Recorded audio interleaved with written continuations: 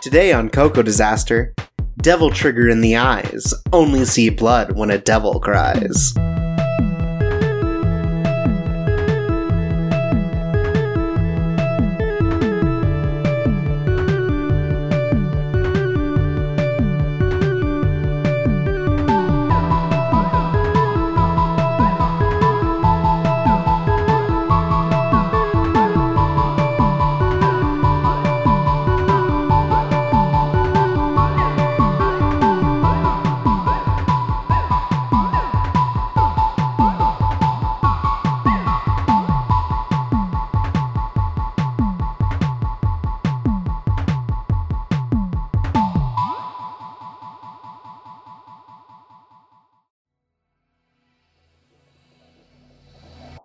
Hi, and welcome to Coco Disaster. I'm Chorpsaway, and for today's single-serving episode, I have a very special guest. Hey folks, it's me, Sid Menon, aka Beamsplash. Welcome to the show, Beamsplash. We had you on last year to talk about Gundam 0080, War in the Pocket, and, we're handling maybe what you might call lower art than last time. Not to say necessarily that it's worse, but it is.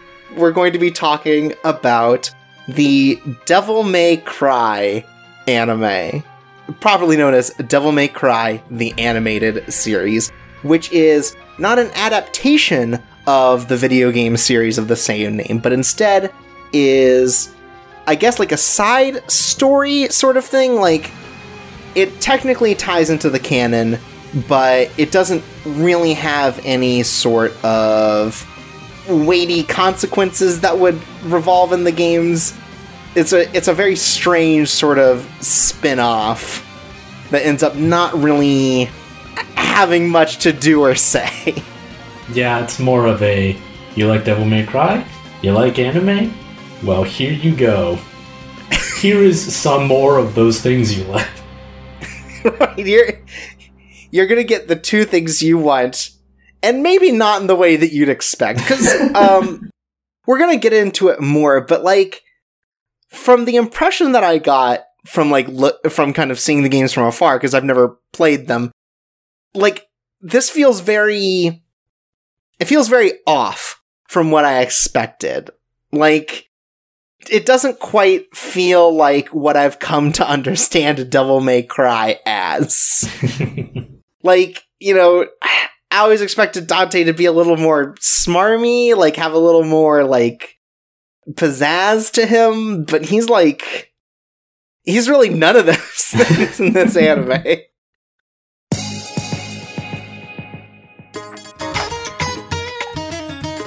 But, before we get into sort of the bigger discussion, since you are a fan of the game series, you've prepared sort of a small introduction to the series as a whole that maybe will help us get better inundated with what's coming up. Yeah, because Devil May Cry, though it's a big deal, there are a lot of people now who haven't actually played the games, and because of their age and various advancements in the character action genre of games, would find them hard to go back to. So I figured I'd just throw this in. They might be more familiar with DMC Devil May Cry, the reboot. We're just gonna not talk about that for the sake of me not wanting to generate arguments with people who like that. I don't. I will say the anime might appeal to you more because he's more like the reboot Dante than this continuity's Dante. Alright, so let's talk a little bit about Devil May Cry, the PS2 series. Yeah, so the first game came out in 2001. It was directed by Hideki Kamiya, who's now known more for Platinum games like Bayonetta, and also the favorite game of his, blocking people on Twitter. And Devil May Cry was originally one of the ideas that was going to become Resident Evil 4, but it was considered too different. It was too supernatural. So they spun it off into its own game, and it was noted for not only the stylish action, but also having a cocky protagonist who, when he comes up against a big monster, throws a one-liner at it instead of being scared Though, funnily enough, when Resident Evil 4 came out, they'd also have a cocky protagonist who throws out one-liners when he sees monsters instead of being scared. Right. And obviously it was a huge success. It pretty much created that whole genre. The sequel came out in 2003, but halfway through its production, they never really seemed to have named the first director of the project. They didn't get Hideki Kamiya back for reasons that we still don't really know. But they brought on Hideaki Itsuno to direct it, and so for the second half of the project, he had to develop a full game out of pretty much nothing. And it ended up kind of like you'd expect for a game that was made in half the time it was supposed to be made in.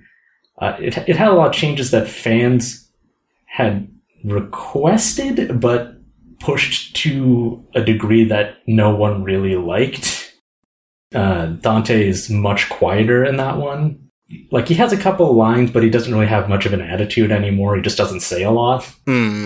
Yeah, and the game was also significantly easier, which, after the first game, came out swinging with such high difficulty, it kind of turned people off.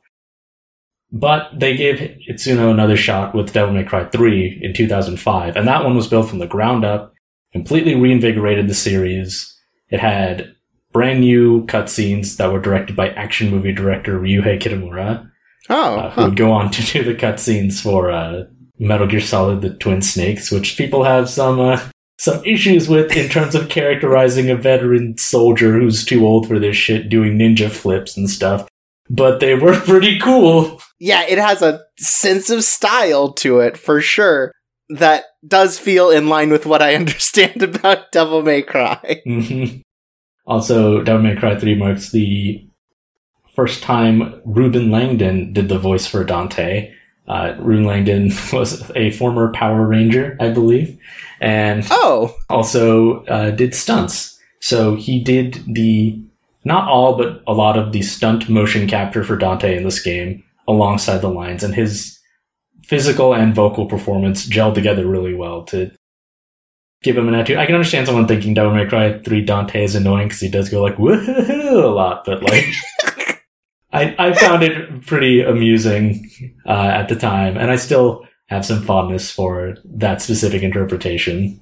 And he's the current canon Dante from Devil May Cry, right? For the spin-offs and stuff, Marvel vs. Capcom and stuff still, right? Mm-hmm. Okay.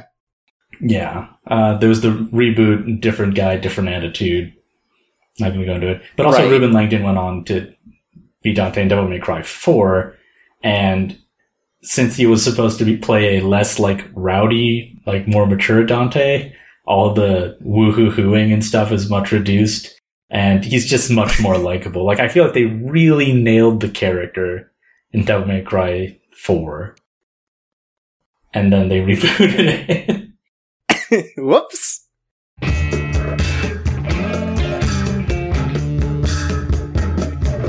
But with the talk of Devil May Cry 4, that sort of leads into how Devil May Cry, the animated series, got put together. Because sort of in tandem, we have the development of Devil May Cry 4 and Devil May Cry, the animated series, both being supervised by the producer of Devil May Cry 4, Hiroyuki Kobayashi. And so the animated series was produced at Studio Madhouse in 2007, about half a year or so before the release of Devil May Cry 4, so it is sort of this build-up, lead-in to that, sort of to get people excited.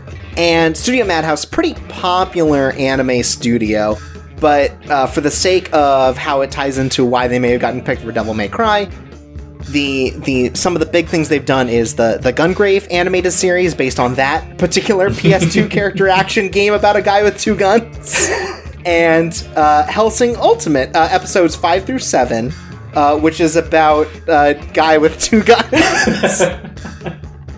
This time also in red. Yeah, styled in red, and also plays a lot by the rule of cool, as it were. Well, as cool as you can make Hellsing.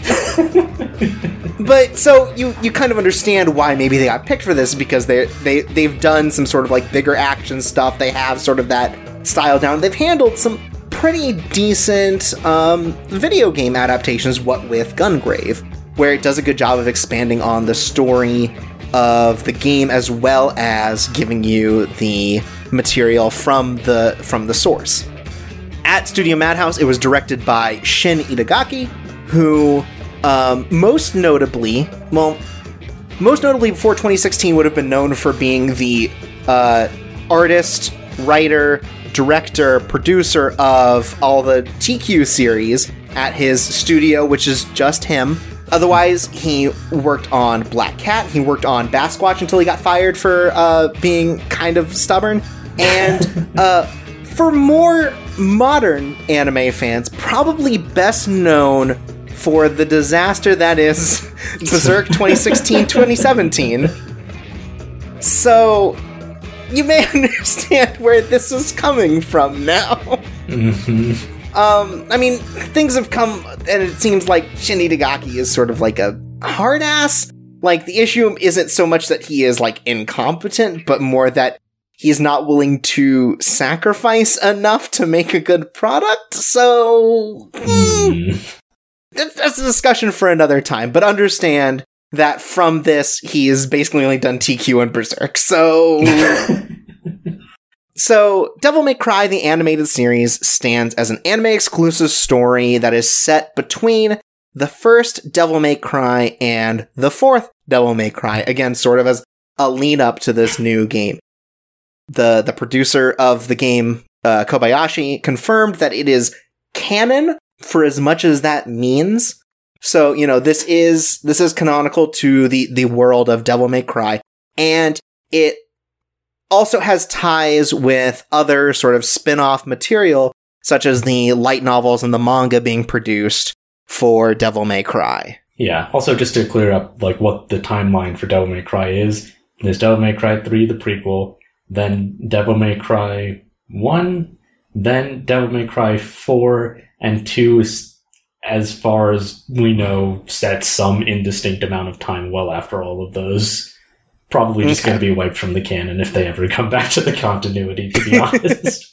So this anime tries to both be sort of like, you know, beholden to the games as well as all of the extra spin-off material that's been used. I think just kind of like to give more background to the characters in the world. So yeah, it's trying to be a lot. And one thing that makes it seem like, oh, maybe it won't be so bad is it includes a writer from the game series who's brought in named Bingo Morihashi, who worked on Devil May Cry 3 and 4 as, I believe, scenario design, and also wrote the Devil May Cry 4 novel. And he worked on 4 of the episodes. There are actually 4 writers on this series. And other writers include the creator of Scrapped Princess and Chaika the Coffin Princess, Ichiro Sakaki, and then some assorted writing staff on Ghost in the Shell Standalone Complex, Darker Than Black, Dragon Ball, and Fist of the North Star. So it's kind of all over the place in terms of the people that they asked to write stories for this, and I think it shows. That's one big thing, is that these episodes do not gel particularly well together due to the sheer number of writers going in. Like, there is a season-long plot, sort of, but it feels like all of these people sort of interpret Dante and the cast in a very different way that it's inconsistent. Yeah. Which for such a short series, like, I mean, I suppose it's about average length, but that's not a lot of time to be jumping around as much as it does. Right. And definitely there are some episodes that I think better capture these ideas than others. And one other thing I wanted to point out is that while most of the cast is pretty like anime exclusive, like they don't have a lot of game people coming back, the one thing that it does have is that Dante is played by his game voice actor in both English and Japanese. So we have Ruben Langdon and Toshiyuki Morikawa reprising their role as Dante for the dub and the sub, respectively. So, you know, a lot of work, it seems, is being put in to try to make this sort of like appealing to the fans, as it were. Like a lot of like buzzwords and sort of like buzz topics being put in here to sort of entice people. And like, I guess I get it. Like, yeah, I watched this with certain expectations based on knowing some of these facts.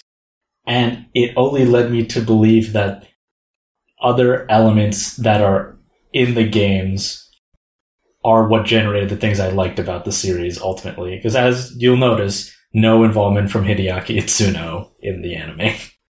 Right, no, none of the director or anything from the games come by. It's just the producer who really just like checks off on people doing stuff, right? Not gonna have like a heavy sort of like talk about this. And also, I guess a writer, you know? Like, and the writer has a third of the episodes to be able to put that in. Yeah. Also worth noting about Ruben Langdon is because he did both the stunt and voice acting, he actually sort of put his own spin on that, and like his physicality and his line deliveries give a very different impression of Dante than what you get with him reading just written lines from Bingo Morihashi, like translated, but it's very different. Yeah. And one thing I thought was a little weird about this is that, like, despite this being produced in tandem with Devil May Cry 4, very little talk about it in build-up. Like, the only, like, interview or, like, discussion of it I could find was an interview with the producer, Kobayashi, which is basically just like, yep, we're working on both of them, and they're going great. You know, we're building the animated series to get fans excited for the release of Devil May Cry 4.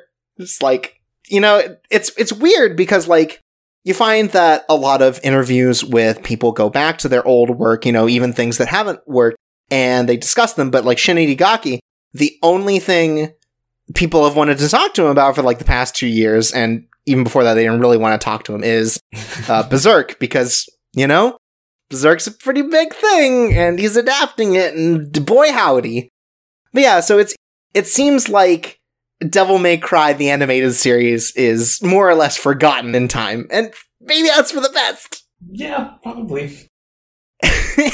Probably. It's still strange, because you feel like something kind of as high profile as this, as far as like a series at sort of its prime and a big adaptation, you'd think there would be a little more buzz around it, but really there's just nothing. Yeah, even though the series itself is laying dormant, like, whether you count the reboot or not, there's still like the definitive edition of that, and the special edition of Devil May Cry 4, like, very recently, and anytime there's buzz about a potential sequel happening, people are still really excited, so it's not that they don't care about Devil May Cry anymore. Right. It's just like they care about specifically the games. They care about the parts that are like, you know, they feel like they have creative consistency. Yeah. It feels like it was created by a team working together. Mm-hmm.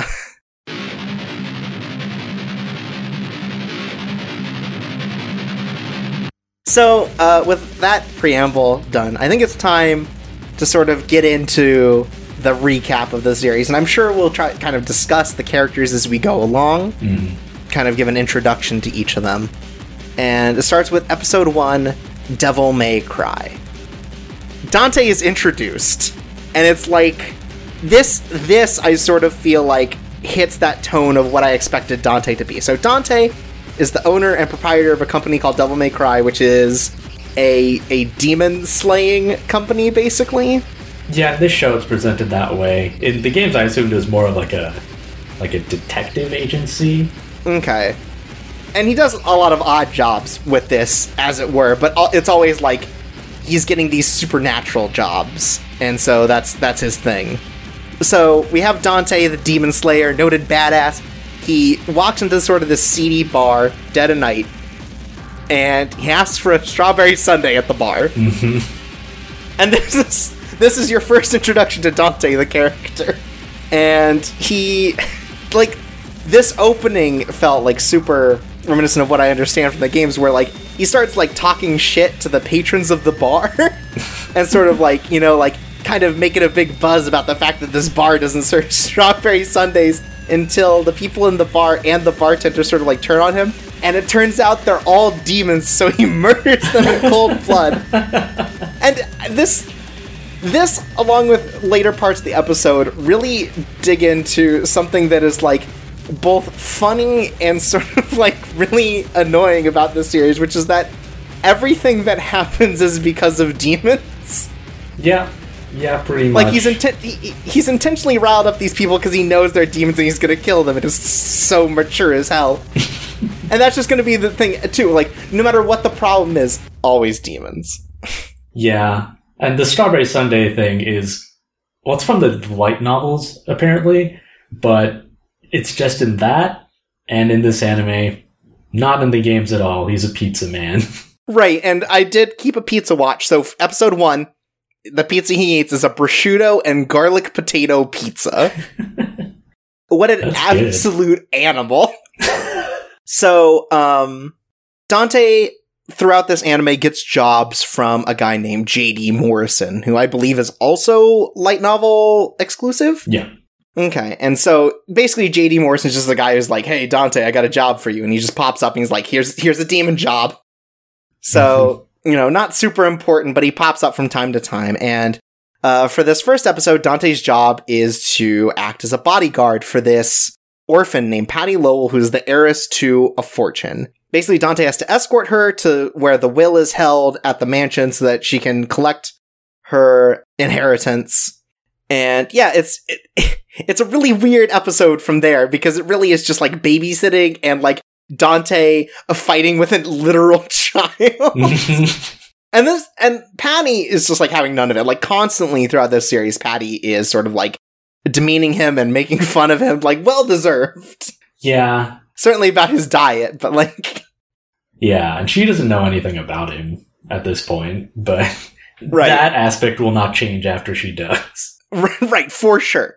So Patty Lowell has a father who had 3 more children who are all brothers, and they're mad that they're not getting any inheritance, that's all going to this illegitimate child, Patty. And so they hire a bunch of demons to murder Patty. Yep. On the way to the place. And so they have, I guess, a fight on a train where a demon shows up and just murders someone next to Patty, and then Dante murders the demon. And that's kind of how the fights go, which really sucks, is like, Dante just sort of wins, and there isn't a lot of, like, visceral action to it. Yeah, also that aspect of characterization was very strange to me, because some stranger on the train is just trying to be nice to Patty, I guess, and sits next to her, and Dante says like, oh, if you sit there, you won't live for long. And they pass through the train, and then the stranger's face is totally smashed in. Like, I didn't think Dante just let people die. He seems like there aren't a lot of moments in games where you see civilians, really. There's some in Devil May Cry 4, but like you can assume, I guess, that they've been wiped out by demons, but they don't really make a show of it. That's not part of the game's spectacle, because it's, I don't know, I think it's kind of a downer to watch a bunch of civilians get murdered by demons. Maybe that's just me, but like, when there are characters that don't deserve to die in those stories, Dante would try to protect them in some form. Like, you think the cool thing Dante would do is this guy gets threatened, he's not going to live long, and then he kills the demon and it's like inches away from killing this dude, and the guy would be freaked out and be like, I told you, like something like that. He would be more the I told you so guy, not the oh, you're dead, idiot, I'm not dead because I'm better than you and everyone else here. Right, they go through a tunnel, it goes dark, and the guy's dead, and then a bunch of people show up. It's like, well, Dante's the only one who could have killed him. Like, the train conductor shows up, and the guy, you know, and stuff. Like, they're all like, yeah, I am the only one who killed him, unless there was a demon, and then he murders the demon off screen. Like, yeah, it's like a little parlor scene from the end of a detective novel, except it's him to say, also, there was a demon here. Step aside, Poirot. Like, Patty's surprisingly smart about it. Seems to know about demons. It's like, so that was like a demon that you killed, right? Dante's like, nah, don't worry about it. And he goes back to sleep. He sleeps a lot this episode, and he keeps telling Patty to go to sleep instead. So at this point, I thought he was just trying to, like, give her a hint to go to sleep so that she doesn't try to talk to him. Mm-hmm. But he's going to keep going to sleep for the rest of the series. This is another thing that's new to this story that's not from the games. He's a real sleepy boy. So Patty sort of talks about her mom and the fact that she doesn't believe that her mom's dead, but happens to have disappeared, but just hasn't had contact with her since Patty's been an orphanage basically her whole life. And at one point, while Dante and Patty check into a hotel halfway through their trip to this mansion, Patty thinks that she recognizes her mom in this opera poster for a rundown sort of like opera house in the area. And in the middle of the night, she hears this opera and runs off to go meet her mom in this opera house. Dante follows behind, learning that the poster was a demon that was set up to trick Patty, and that the person owning the hotel is a demon named Sid. Sid the demon. Who, Yep. Just like the least threatening demon name. There are a lot of demon names in this show, and this one's named Sid. I don't take that personally, by the way. Okay, I'm not don't a worry. demon for a reason.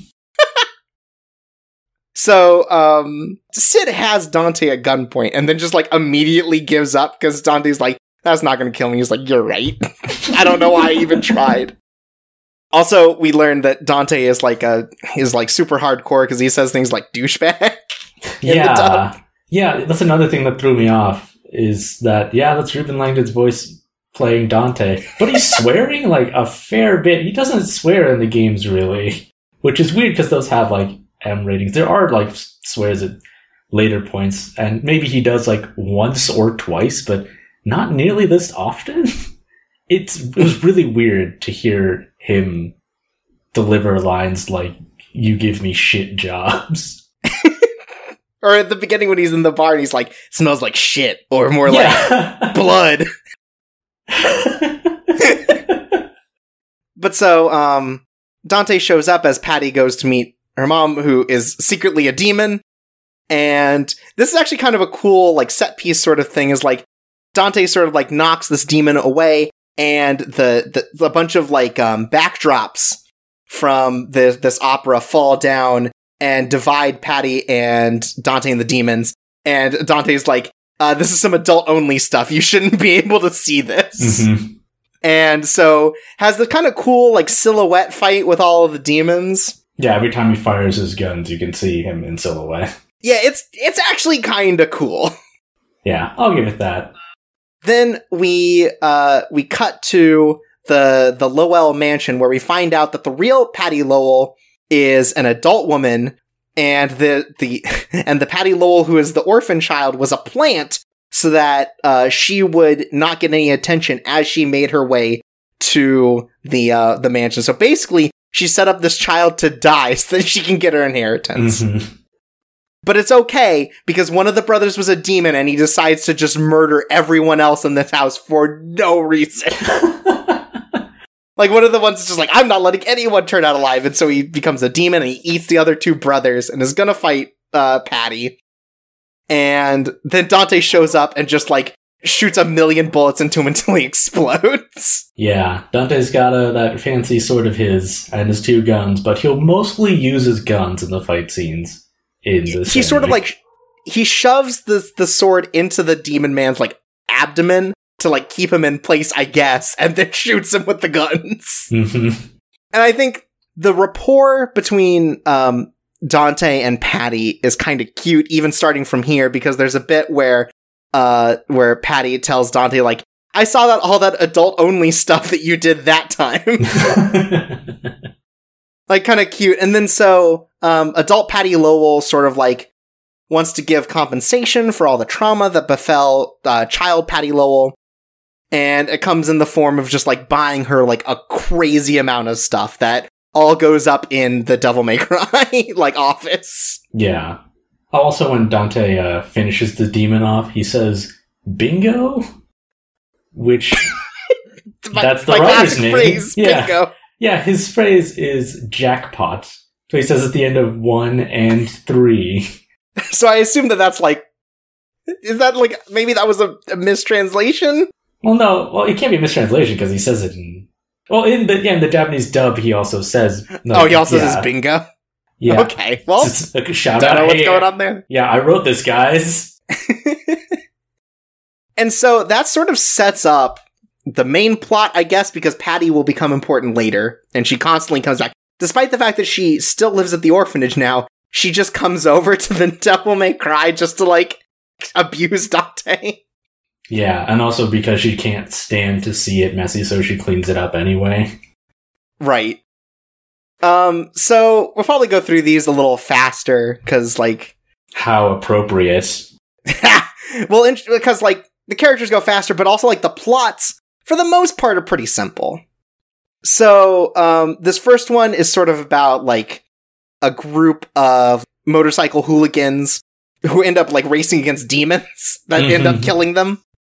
Yeah. And so that's sort of that whole thing. And we learn about the first of Dante's partners? Yeah. Who goes by the name of Lady. Yeah, she was introduced in Devil May Cry 3. She's tied into the plot of that game, like to the villain and such.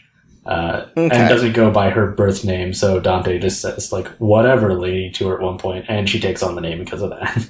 And just sticks with it. Yeah. I think, is Lady just, like, human? Yeah, she's human. Okay, she's she human. She has the blood of a shrine maiden that was used to seal the demon world. But that's not really described as having anything to do with her abilities. She's just really good at shooting guns and killing demons. Okay. I mean, okay. Sure. I'll take that. Yeah. I mean, there's a part in Devil May Cry 3, at near the end, where she gets stabbed in the leg with, like, a giant blade, and, like, oh, that's going to screw her up because she's human. But she stands up, like, within, like, the next 2 minutes. No problem. It's just one of those kind of stories. Mm-hmm. So... basically, the plot of this is, like, Lady shows up with a job and knows that Dante is sort of the one who's better prepared for this. I guess because he's, like, supposed to be, like, a cool motorcycle dude? I think that's the implication here, is that he's very good at motorcycles. Yeah, I wasn't under the impression that he was better at motorcycles than Lady, though. Because he basically, like, starts a fight. Him and Lady start, like, a fight with this biker gang to, like, force them into a race, so that they can draw out this racing demon who's been killing people in their gang named Red Eye. And so, like, Red Eye seems to, like, hypnotize people into racing against him and then killing them. And it turns out that Red Eye is actually a demon motorcycle, not like the person on the motorcycle. The actual motorcycle is a demon. And, Dante stabs his sword through it and then shoots it with his gun a lot and kills it. He parries the motorcycle. It's kinda dope. Yeah, it's just so quick. Yeah, and then he makes like a one-liner about going over the speed limit. Yeah, and Lady mentions that she tricked Dante into this job because she knew she wasn't strong enough to take on this demon, which I don't know. This is supposed to just be like a BS side plot demon. Right, and so it seems like Dante has a debt to Lady, so he doesn't get paid for this job, which is also a common thing, is he doesn't actually get paid. He just continues to pay off debts that he owes to literally everyone in the world. And for the Pizza Watch this episode, he orders a basil and spicy salami pizza with no olives. To which Patty gets very concerned about Dante's diet, because it seems like all he does is eat pizza. Mm-hmm. That half-demon nature. I guess. Yeah, I guess we didn't really establish that up front, but yeah, canonically Dante is the son of the demon Sparda, who betrayed the demons a long, long time ago to save the human world from the demons and separated them, and he fell in love with a human woman named Ava, Dante's mother, who was murdered when Dante and Virgil were very young. Sparda disappeared. And by Devil May Cry 1, the villain of that game is revealed to have been the one responsible for his mother's death, so that's all been taken care of, but there's still no word on what ever happened to Sparda. And you said Virgil real quick, in case we didn't say that, Virgil is Dante's brother? Yes, his brother. Yeah, Virgil is actually, like, secretly revealed to be the identity of a villain in Devil May Cry 1 before like you knew anything else about him. So then it's revealed, oh, Dante had a brother, and that guy somehow turned into this person, but Dante lost track of him. And Devil May Cry 3 shows how Virgil and Dante got separated, pretty much. So he's dead, and that's why he's not in this anime, I assume? Or is he? Oh my god. So, this is basically just a Fast and Furious plot. So, like, it's, like, charming, I guess, but, like, it's pretty... It falls pretty flat, I feel like. Like, it just happens, and, like, there's just not a lot of time for it to, like, build up in any significant way. Yeah, Dante, like, he's supposed to have, like, I guess, banter with other characters, but especially if it's not one of the main characters, if it's just, like, a side plot character, instead of being kind of a prankster, he's just kind of a dick to everyone. Right. He's just sort of an asshole. Yeah, instead of some kind of, like, bet about how fast he can go, or, like, hey, are you asleep or something? It's just like, wow, you're not very good at riding that motorcycle. Why don't you drive faster? And also we learned that Lady has a bazooka that's, like, twice her size. Mm-hmm. Yeah, it's a lot bigger. And it has, like, a giant combat knife taped to it. It's really cool. Yeah, it's supposed to be a grappling hook also. I don't know why they don't work that into anything. Yeah, they don't grapple anything in this show. So that was episode 2, Highway Star. And then episode 3, Not Love, is like... So we have this woman, Angelina, who is the daughter of the mayor of wherever they live. Mm-hmm. Does Devil May Cry have a setting? Not really. Like, pretty much every city in it is fictional. It's just as the plot demands. Okay, so the mayor of this city. And she is, like, she's sneaking out lately to meet a boy named Bradley. And her dad does not support this because ever since Bradley showed up, apparently there have been a lot of supernatural murders happening in this town. Mm-hmm. And so Dante's job is he's hired by the mayor of this city. They say it's Capulet City, which, like, all right. Okay. I wonder if there's a star-crossed lover here. They don't play into that either. They don't, like...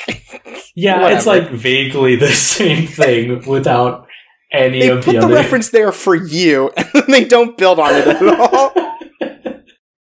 So, Dante sort of, like, gets this job, and more or less he basically takes this time to sort of, like, scope out Brad. He's not trying to kill him yet. He's trying to figure out if Brad is the reason that all of these supernatural serial killer murders are happening. Yeah. Also, when Brad is first introduced, he magically heals Angelina's wound on her leg. A sprain. And I think magically produces some flowers in front of her dad, which is why he's, like, really concerned about this guy possibly being the magic demon killer. Yeah. Dante and Morrison are really bad at tailing this guy. They're in a car right behind him on an empty street. But they hang out at a bar. They just kind of chat and sort of, like, try to, Dante's trying to get information. He's really bad at it. Basically, he goes, like, what you up to? And then Brad goes, bye. And so, like... And he also orders a pizza, and the pizza this episode is, quote, anything you have minus olives. And then as Brad's leaving, his pizza comes up, and it's got olives on it. When he points that out, the guy at the bar goes, of course there are olives on it. Like, fuck you, guy. Like, this isn't a thing on every pizza, you asshole. Ugh. But as it turns out, there's a demon hidden in Brad's shadow, and it turns out that Brad is a harbinger of his demon master who's trying to come through to the human world. But because, like, Brad realizes that, his master's gotten too greedy. So, for the sake of his love and for the humans who he's learned to love, he asks Dante to murder his master. Mm-hmm. Belphegor the demon. While this is happening, Angelina's father is murdered by his butler to summon the demon Belphegor, and as soon as he's popping out of the portal, Dante comes in and shoves him back through with his sword. And that's that. Brad saves the mayor, despite his racism against demons, Dante leaves, technically having failed his job, and so he doesn't get paid. And I realized at the end of the episode that they are Brad and Angelina are the lovers. Oh my god. And I don't remember when that started, so I don't know how timely that is. 2007 is enough in the past that it just all blends together. Right, that I assume that's what was happening. Memes were not yet as rapid fire as they are today, so that joke probably lasted into 2007 if it had ended even 2 years Right, early. for sure. And this is the first time Dante, like, emotes at all about, like, feeling good about something he's done. Yeah. And then Patty busts his balls for it. It's really cool. So then we have episode 4, which is Rolling Thunder, which is this is the introduction of Trish, who is the second partner of Dante's. Yeah. Who is a full demon, right? Yeah, she was introduced in Devil May Cry 1. She comes to the office to give Dante a job after, like, ramming a motorcycle into him and throwing his sword through his chest. He's fine. Common thread, she shoves a motorcycle into a lot of things in this show, too. Yeah, but it turns out that she was created by the demon that killed Dante's mother to look like Dante, to bring him to the island that DMC1 takes place on as a trap. But she eventually comes to experience emotions and realize that devils never cry. And so in the credits of that game, the Devil May Cry is renamed to Devil Never Cry, but they realized that sucks, so in everything else it's called Devil May Cry again. Oh my god, that's so cool! Okay, so this episode opens with a demon dog chasing down a regular man, and what happens is, well, Lady pops up and shoves her motorcycle into this dog's face. Mm-hmm. Like it's up on its two legs, and this motorcycle is up on its back wheel, and it's just ripping into this demon's face. The electric guitars are really bad. They're very clearly midis, and Trish pops up. And so Lady appears to be working for a local church to annihilate Trish, because they're scared of Trish because Trish is a demon. Yeah, and they say she's commanding the legions of demons, and Lady does not have any idea who Trish is. Right, and Trish has, like, lightning powers, so it's like, oh, she's scary. And so Trish and Lady have this big fight. It doesn't really go anywhere. Eventually, Trish is able to kind of, like, one-up Lady and run away. So it turns out that it goes, lightning is better than bullets, but not better than grenades. Right. That's kind of like it's kind of like Fire Emblem, you know? They got the weapon triangle. So, Lady drops by Dante to ask about Trish, but he sort of, like, feigns ignorance. He clearly knows. Like, he's just an asshole. Mm-hmm. But also, probably he's protecting himself, right? Like, yeah, it is a little weird, though, because it kind of seems at first like he is also confused. Like, blonde hair, the power of lightning. It's like, well, I feel like that's not quite what you want to go for if he's feigning ignorance instead of just like, do you not remember the person from Devil May Cry 1? Right. Then we find out that over this time, so Dante constantly loses bets in this show, and by episode 4, even Patty is sort of like swindling him by playing poker and stuff. Mm-hmm. And this is the first point I noticed that the newspapers all have headlines, and from episode to episode, they're the exact same. And it's about a guy getting murdered by the police, which, wow, very poignant for 2018. Maybe they are different headlines. Oh no! Also, the first time I started taking note of Dante's all the magazines he reads, I'm pretty sure this is a real magazine just called Style Magazine. Mm-hmm. Because that's just a photo of a real woman on the cover. Yeah, the games, I think he's mostly reading, like, cool action magazines, like Twin Handgun. Right, he's reading one that's called Two Handguns in the screenshot you keep sending me. Which is cool as hell. And this one, he just reads whatever. It's kind of like as if his office is also like a hair salon or like a dentistry where they just have whatever magazines for free. But anyways, Dante won't sell Trish out. And meanwhile, Lady buys a new bazooka with a knife on it. No, I think it's the same. I think she just gets it, like, tuned up or something. Oh, maybe. And then, here's the thing that's a little weird, is that Lady just keeps calling Trish a demon bitch throughout the entire episode. Yeah. Oh, and that seems like a liberty taken with the translation, because she says Akuma, which just means demon. Otherwise, the character from Street Fighter 2's name would be Demon Bitch. That would be cool. But okay, so anyways, Lady and Trish fight as she's walking out of this gun store. Lady's clothes get trashed, so she goes to buy new ones, but Trish is also buying new clothes. And they won't fight there, but they're both, like, fronting really hard in front of each other. Like, It's a weird sort of, like, power play of them buying more clothes than the other. Yeah. Also, Lady does a fair bit of shopping in this show when she shows up, which I think is also something they made up for this, because I was under the impression that she mostly just wears, like, the same clothes all the time and just buys lots of guns because she keeps destroying them by using them too hard. Mm-hmm. And Trish shops a lot, too. It's women be shopping.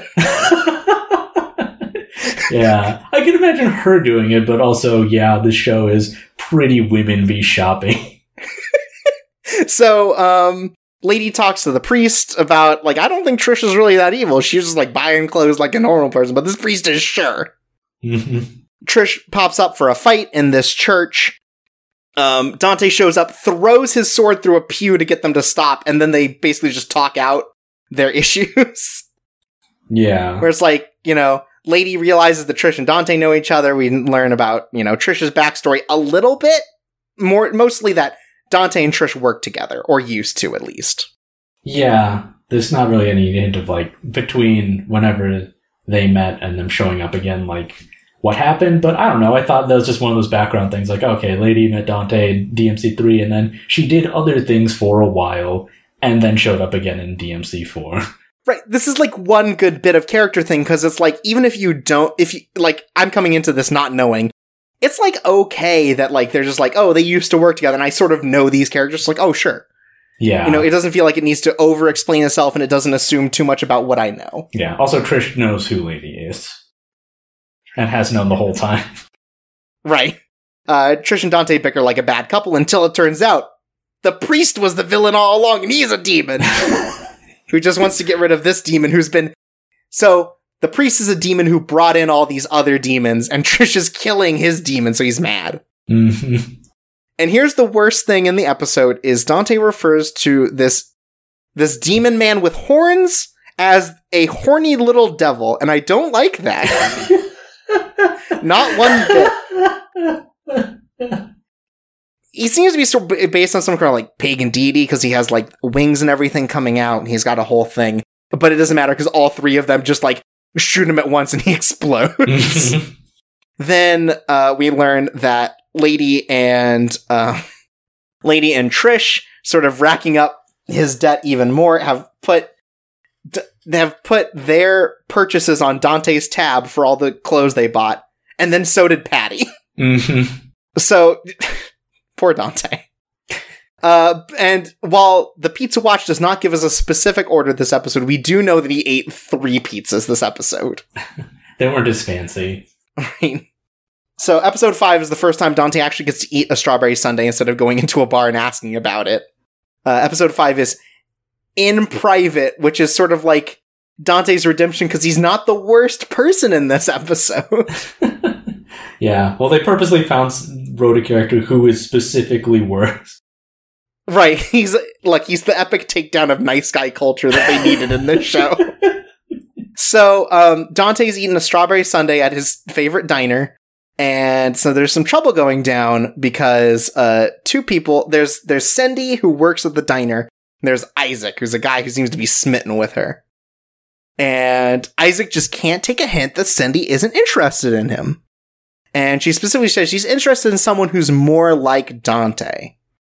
And so instead of trying to better himself, he tries to figure out what Dante's deal is. Yeah, find reasons why he's not so great after all. Let's talk about Isaac for a second. He's the most powerful V-cut shirt in all of history. Because the cut goes down to underneath where he would tuck it into his pants. Yeah, is it really? Do you think it's maybe just like an open shirt that he tucked in? Maybe. Like, I don't know, but it's like very clearly he has the V going down to at least his crotch. It's wild. So Isaac follows Dante to the Renaissance dance bar, and Dante knocks a man out, steals his woman, and then they go into the women's restroom where Dante murders her because she's a demon. Mm-hmm. And Isaac follows and just to see what happened, because he's like, oh wow, some crazy freaky shit must have gone on. Dante is some kind of crazy sex pervert. But it turns out that her body's gone because it's disintegrated because she's a demon. And then he's caught in the women's restroom, and they assume that he is a sex pervert. Yeah, and gets thrown out of the bar by, I think, the only black person in the entire show. Yep, that sounds about right. So, he gets destroyed, he's beat up, and he goes back to Cindy to tell her that Dante is not good because, not that he's a possible murderer from all the gunshots, but that he's a pervert. He's like, has sex with the women. Cindy doesn't care, so Isaac continues to follow him. Isaac is scared off by Patty when he tries to sneak into the Devil May Cry. Yeah, she keeps chasing him for a little bit, but... Right. Then he stumbles on Dante and Morrison at a bar doing a deal for a job where he gets like a big stack of cash, and then he follows him to the harbor where Dante murders like an entire demon mafia. Mm-hmm. And Isaac tries to go like, wow, that guy's crazy. He just murdered a bunch of people at the docks, and Cindy doesn't care. No one cares about poor Isaac. Yeah, also, like, saying that he stood up to the mafia is not really gonna undersell someone. Right. Oh, wow. No, he's very cool. They're very, like, 1920s mafia, too. Like, I know Devil May Cry kind of has a mishmash, but, like, you know the mafia still exists, right? So, Isaac then is able to sneak into Devil May Cry to get some dirt, and a bunch of demons start talking to him like, hey, you want to get back at Dante? Well, then just, like, absorb my soul. Mm-hmm. But it turns out that Sid from episode 1, the demon, shows up to give Isaac this, like, jewelry box, and he's like, this will reveal everything about Dante that you need to know, and it's like a bell. Some kind of demon bell. Lady shows up to get the payback from Dante. In order not to get caught, Isaac jumps out the window and breaks his leg, and no one feels bad for him. Then, just sort of like, Isaac eventually, like, kind of gives up, realizing that Dante is, like, too much of a badass. Yeah. And, like, decides to run away from town. He's like, there's no way that I could do this. He's like, I can't be here with Dante. I'm sorry I can't protect you, Cindy. And it turns out that, from the start, like, what we would have expected, Cindy just doesn't want someone to be so clingy. Yeah. So it's like, I want to chase after you instead of you being so into me. Which, like, sure, whatever. But Isaac's had the wrong idea this whole time. And on his way out of town, he runs into Dante, who's, like, beat him to the punch, as it were. And finds the bell that they had, which is a demon summoning bell. And then he just murders a bunch of demons right in front of Isaac. Yep. And then they kind of have a heart-to-heart. Like, Dante's, like, surprisingly, like, nice to Isaac about all this. Like, hey, if you really care about this girl, go back and maybe try to actually understand her. Yeah. Do better. Right. And so, like, you know, that's all right. And that's sort of the end of the episode. And then they eat sundaes together. Yeah. Yeah, Isaac also orders a strawberry sundae on his path to be more like Dante. Right. And then one weird thing about this episode is that very much there is just a real cover of a magazine in this episode. It's of New York Magazine from when the Strokes were getting big, like for their first album, which is wild. Also, that came out in 2006, so maybe a little dated. So again, kind of like he works at like a dentistry or something where he's got old magazines to read. Then we have episode 6, which is Rock Queen, which is like maybe the first attempt at emotional resonance in this entire thing. Yeah. It points for effort, but anti-points for another, like, just throw a demon at it. It would have needed, like, another, like, half an episode to really hit. Yeah. So, this is also, like, a weird, like, insert song that they do, which is, like, this kind of, like, rock and roll thing with a female, singer. It's kind of cool, honestly. Yeah, it's a pretty decent rock song. Yeah, so, Dante gets really mad at his work and breaks his jukebox for no reason, basically. And we kind of learned that he has like a big affinity for one of the records that was in the jukebox, but it got damaged. And so he doesn't know the song or the artist, which will come up later.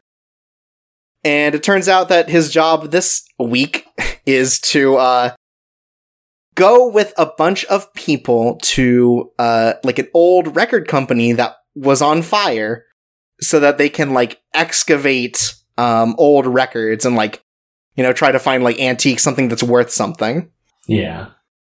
So Dante's just like escorting and being a bodyguard for these treasure hunters. And while he's there, he learns that the person in charge of this treasure hunt has the record that Dante's really into by the legendary rock queen Elena Houston. Then we find out that there's a demon who lives in this record company that like started the fire, and it turns out to be Elena, who also commands a bunch of demon lizards who can shoot giant lasers out of their mouth. There's some good shots of Dante sort of like posing amidst a bunch of lizard guts as he murders them. Yeah, this is actually like, you see some of these lizard things jump onto the faces of the people like excavating, but he actually shoots them off of the guys' faces instead of just letting them get killed. Right. He's doing pretty alright this episode. And we learn that the guy who's in charge of this treasure hunt, his name is Tim, they tell us that at the very end of the episode, has history with Elena, who is the demon that was attacking them, and talk about Elena's rise to stardom and how he was a part of it. He sort of acted as her agent, and eventually Elena accidentally says out loud, right, that she wants to capture people with her song, and some demon nearby decides that the way that they're going to interpret it is basically she acts as like a siren. Yeah. And so anyone who listened to her song becomes like crazy obsessive and they start murdering each other for tickets and records. Mm-hmm.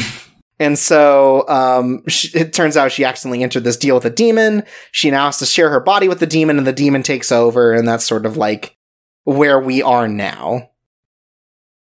So Dante and Tim work together to draw Elena out using her old records, since she seems to only respond to those, recognizing them as her song. And Dante is able to separate the demon from Elena and save her. Yeah. Also, like, the reason why that song attracts her still is because that record is one she wrote before she got possessed, so It's like her song, not the demon's song. Right, it's truly Elena's song. Tim and Elena sort of have like a decently heartfelt talk about sort of like the way that they sort of like distanced from each other over this whole like siren thing, and as Elena got more popular. It's like kind of charming. Yeah. Yeah, it was pretty nice. They end up having a happy ending, which is nice. And that's just sort of it. And then like Dante gets a copy of the record that he can play with his new jukebox. It's kind of cute. Yeah. Also, I gotta say, it's considering that anytime the jukebox is like canonically present in the Devil May Cry games, since that's the case, it means that Dante listens to the music that's in Devil May Cry games, which is butt rock. Which this is not. There's a lot of ass metal in this show, though. It's up there, but it lacks the sort of like hard vocals about demons and the like techno sound. Like, it doesn't sound like Rob Zombie or something. Yeah, but like a lot of the background music is still sort of that like shitty metal kind of thing going on. Then we have episode 7, Wishes Come True, which is like it has 2 really good conceits that it can't quite pay off on. Mm-hmm. So the first one is this guy at the beginning is fishing, and he catches a fish, but the fish is caught in this like weird stone mask. The stone mask devours the fish and becomes like a weird like ghost demon kind of thing. It's like a slime phantasm. Yeah. and it says that it can grant any wish that they want. And that's the first conceit. Anyways, then we jump back to Dante, who's getting swindled in cards by Patty. He owes her 10 ice cream cones now, and she wants payout for all of them. Yeah, he says, "Oh, you should just have one a month. It'll be healthier." Right. Yeah, Dante's being a responsible adult and being like, if you eat all 10, you're gonna get sick. And she's like, nope. But he gets a new job, which comes from the sister of the man from the beginning, who asks Dante to break him out of jail because he was arrested on false charges. And apparently the man from the first bit killed his best friend, and Dante decides not to take the job, right? Because he's like, I don't want to save a criminal. That's too much, that's too much of an issue on my end. But she pays him anyways, and she's like, well, shit, I guess I gotta do the job. So he does a little bit of investigation ahead of time, and he walks into the bar where this best friend got murdered, and starts to ask about the situation. He also asks for a strawberry sundae, because of course. Yeah, and with the bartender's a little dicey about giving information, so Dante promises him a secret that'll get people coming to his bar. They'll be out the door, but first needs information. Right, because the bar has no customers, because as it turns out a murder happened here. So we have Carrie, who is the guy from the beginning of the episode who met the ghost demon who makes wishes, and we have Claude, who's his best friend. So Carrie lost a bet with Claude over a darts game at this bar, and then at some point Carrie is like, go to hell, Claude, if you won't play another game with me. And then Claude melts on the spot. Just melts into nothingness. Yeah, the bartender comes back out just as his friend is melting. Right. So, and it turns out that Carrie went to a place called Devil's Prison, which is noted as worse than hell. And then as Dante leaves, and he's like, I guess I'm going to have to get into this prison. Dante says, or the bartender says, hey, so what's your trick for getting people back in the bar? And Dante says, serve strawberry sundaes. Fuck off, dude. Yeah. Also, Morrison shows up and tells him not to go to Devil's Prison. Right, because it's worse than hell. So he starts a fight with a group of delinquents who show up at the bar just so he can get arrested and taken to Devil's Prison. Yeah, it's a little weird that the small seaside fishing hamlet's only local prison is the Supermax. Right, the most amazing prison that no one could ever break out of, maximum security. Dante meets the warden, who makes an awful prison rape joke. And so Dante is thrown into a cell next to Carrie, and we learn about what really happened. Because Carrie still says that it's all his fault that Claude died. We learn that the demon ghost slime from the beginning will not grant wishes such as give me money, give me power, or help me find a girlfriend, right? So, not really helping out. It's always you don't deserve this, or this wouldn't help you anyways, is sort of his excuse for not granting any of these wishes. And so, what he does is he waits for Carrie to go go to hell, Claude, and he's like, your wish is granted, and he spits acid at Claude and murders him. So it's misinterpret something as a wish just to justify his thing. So, Dante decides to help him escape so they can figure out this whole thing. And as Dante is doing this, all of the doors to the cells in this jail open, and it turns into what can only be described as the most dangerous game, but with demons. So, the prison staff is going to chase around all of these people and murder them, and it turns out they're demons, because of course they are. Meanwhile, we cut away right as Dante's about to fight a bunch of demons, because we can't have that kind of payoff. Mm-hmm. And we see that Lady runs into the wish demon, and none of her wishes are going to grant it either, so she's about to shoot it with a bazooka. And then we cut away again, because again, we can't have any payoff. Dante has already kicked all of the demon ass and put them in jail. And then he tricks them into letting him out because he leaves them with all the keys, and he's like, but you can't get out of jail now. And they're like, ha, we will get out of jail. And then Dante just follows them and is like, ha! Now I'm out of jail. And he murders them. Mm-hmm. Yeah, they use skeleton keys to activate like a high-tech computer lock. It's really cool. Lady and Dante share stories at the bar from before, which seems to have people there, so I guess it's okay. Dante cheats at cards, and Lady says, go to hell, and then the demon shows up and he's like, alright, well, I'll spit acid at you. And here's the good conceit, is this demon pretends to be able to grant wishes, but really all it can do is spit acid. And so it's just looking for an excuse to spit acid at people indiscriminately. It's just his gimmick, yeah. That's just like his thing. Then a bar fight happens between Dante and this demon.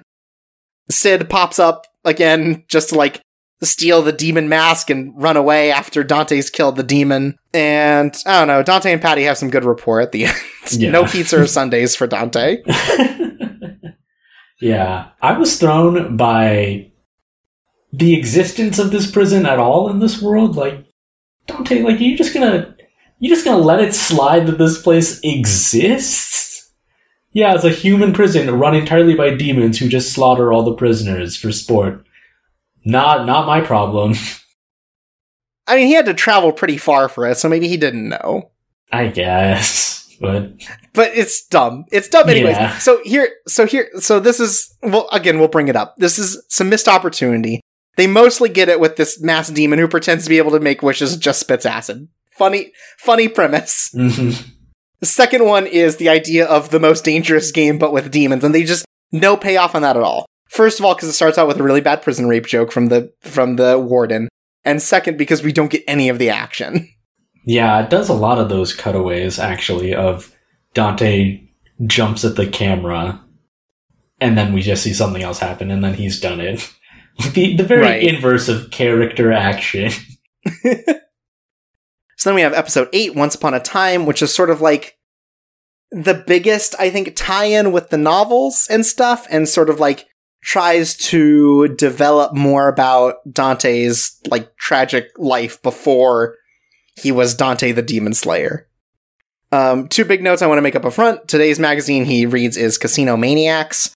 And second of all, this is the first time that we see like a really like focused sort of like parody product placement. And it's Budweiser, but they've spelled it as Budwiener. They're drinking good. Budwiener beer. I don't think this is the first one, because I think there was an earlier episode where Dante was reading Willboard magazine. Oh, no, you're right. He did read Willboard magazine earlier. You're right. Okay. The Willboard Top 40. Budwiener beer. Well, Budwiener probably, but still. Yeah.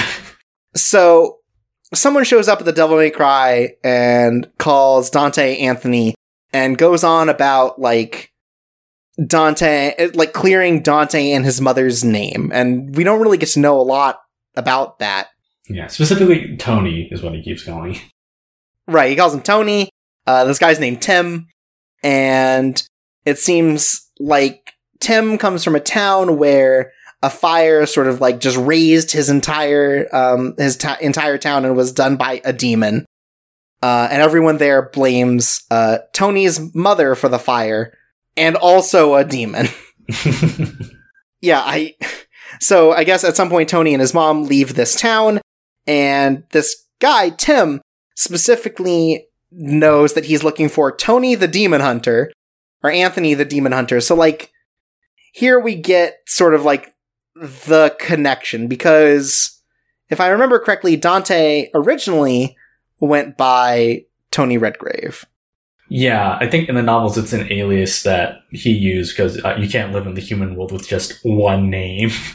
But yeah, also his guns say "For Tony Redgrave" on them. Right, so sometime before this series started, he was going by Tony Redgrave and got his cool guns. So Dante follows Tim to the town to kill the demon. Sid's there for some reason. And yeah, so like, basically, the plan here is to summon a demon to prove that this demon was the cause of the fire, so that Dante and his mother go scot-free. like 20 years after the fact. Yeah, well after his mother's dead. This guy has been obsessed with this for years. Yeah, it's like Tony's the coolest guy. Sorry, this guy's name's Ernest. I think they changed that partway through.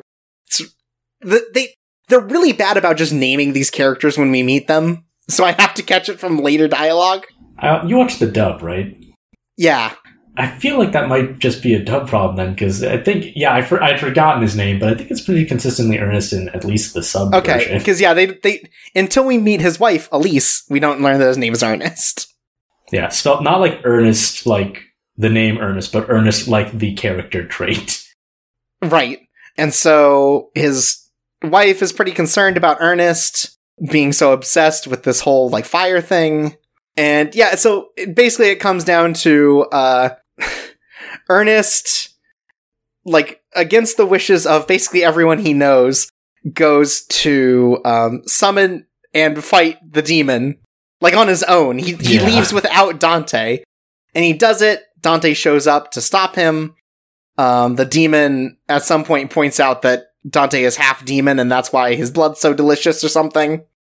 Yeah, he says he'll get the power of a half-human, half-demon, which I don't think was, like, a conceit ever presented before, that, like, that makes him... Like, thematically, it's supposed to be that his human half is what gives him strength because of feelings, etc. Right? Like, the power of the human heart, all like that trope. Not, literally, you are so strong because you are the specific, like, ideal crossbreed. Right, and then while Ernest's there, he's like, oh, this demon set everything afire because he was after Dante's blood, and decides that, therefore, Tony is the cause of the fire, and therefore, he hates Tony, and he'll never care about him ever again. Mm-hmm. Despite the fact that Dante killed the demon and saved Ernest, because otherwise Ernest would have been devoured by a demon. Yeah. It feels like it's supposed to have this kind of arc. It's like, oh, he's really obsessed with them, but now he hates them, and isn't it so sad? But Dante, like, constantly denies he's Tony the whole time, and... Right. To the point that other people are like, oh, you're not Tony, are you? Like, everyone's convinced he's not Tony anymore. Yeah, and they're like, just at least pretend to be Tony for his sake, while you're here. And even then, he doesn't really do it. Like, he doesn't ever be like, oh man, like, I can't remember what we used to do when we hang out or anything. Like, nothing like that at all happens. So when the guy's like, I hate you, it's not like he shared some great personal story, really, except we buried a thing, like a treasure box somewhere. Mm-hmm. And for being, like, a thing that's supposed to be tied to, like, backstory and, like, the light novels, it feels, like, really trite. Yeah, because it's pretty much, hey, did you read the light novels? Then you know that he used to go by Tony. Anyways, this episode's going to do everything it can to not talk about that at all. Right, like... No flashbacks or anything. It does not inform you on anything. It doesn't, like, change your perception of any of the characters. It's a real mess of an episode. It's a real clunker. Mm-hmm. But this next one, dope as hell. Episode 9 is Death Poker. And so... Dante, Patty, and Morrison go on a casino cruise ride to chase down a gambling demon. Yes, a demon named King. Right, so Dante is at a poker table losing, and Lady is the dealer, so they're working this operation. The other 4 people at the table, we have Gold Arm Joe, who is called that because he's said to have a golden arm. Yes, that's literally the line when Lady's narrating all the people at the table. It's like, that man who just won is Gold Arm Joe, said to have a, quote, golden arm, unquote. Yep, I got that from the name. Then we have Lucky Amanda, who's named such because she's lucky. And we have Santa Claus because he has a beard and wins fat stacks all the time. Yeah, he wants to take home a bag of money, to which Lucky Amanda says, that's why they call you Santa Claus. Very clever. Thank you. Like, okay, all right, Bingo Morohashi, slow it down a second with the self-congratulatory dialogue. Pat myself on the back for that one. And then, so the reason he's really here is because Dante was given this job by a woman who is married to a man named Paul, who has suddenly gotten this huge gambling addiction. And it's very dangerous. It could lead to his death. It seems like he's getting very obsessed. And yeah, Paul is really bad at poker. Like, that's also an issue. Yeah, he's at this high rollers table somehow. Yeah, and he is extremely bad. So, they talk about this gambler named King, who supposedly steals the souls of those who lose to him. And so this big high-stakes gambling thing is to try and draw him out. We find out that King sent an invitation to these people specifically with sort of like some kind of like ticket, more or less. Like Dante has like a stopwatch that basically gets him in on this high rollers table. It turns out that all of these characters can use magic to cheat at cards, so I guess that's happening. Joe loses despite cheating and immediately dies from like a heart attack at the table. Yeah, so at first Paul is suspected to be King. Right. And at that point they take a break. Yeah, this like take a break and then Santa is just like, hey, excuse me, could you get me a hot chocolate? And then during the break, Patty makes fun of Dante for being so bad at cards and tries to take his place at the table. And she does get a couple hands in, but Dante kind of pushes her away after he's done, like, talking to Paul's wife about the whole thing. Mm-hmm. This whole situation. Morrison, Patty, and Lady have no confidence in Dante at all outside of killing a demon man, so basically they're just all hoping that he survives. Yeah. Long enough to figure out who King is. Yeah, well, it's kind of funny because they do expect him to eventually lose because he's so bad at cards. They just want him to hang on till the end. Right. Santa Claus tries to read a bluff by Lucky Amanda. He's trying to read sort of her movements. It backfires and Santa immediately... He tries to walk away from the table and then dies. Yeah, he falls forward and then like a blood puddle comes out of his face.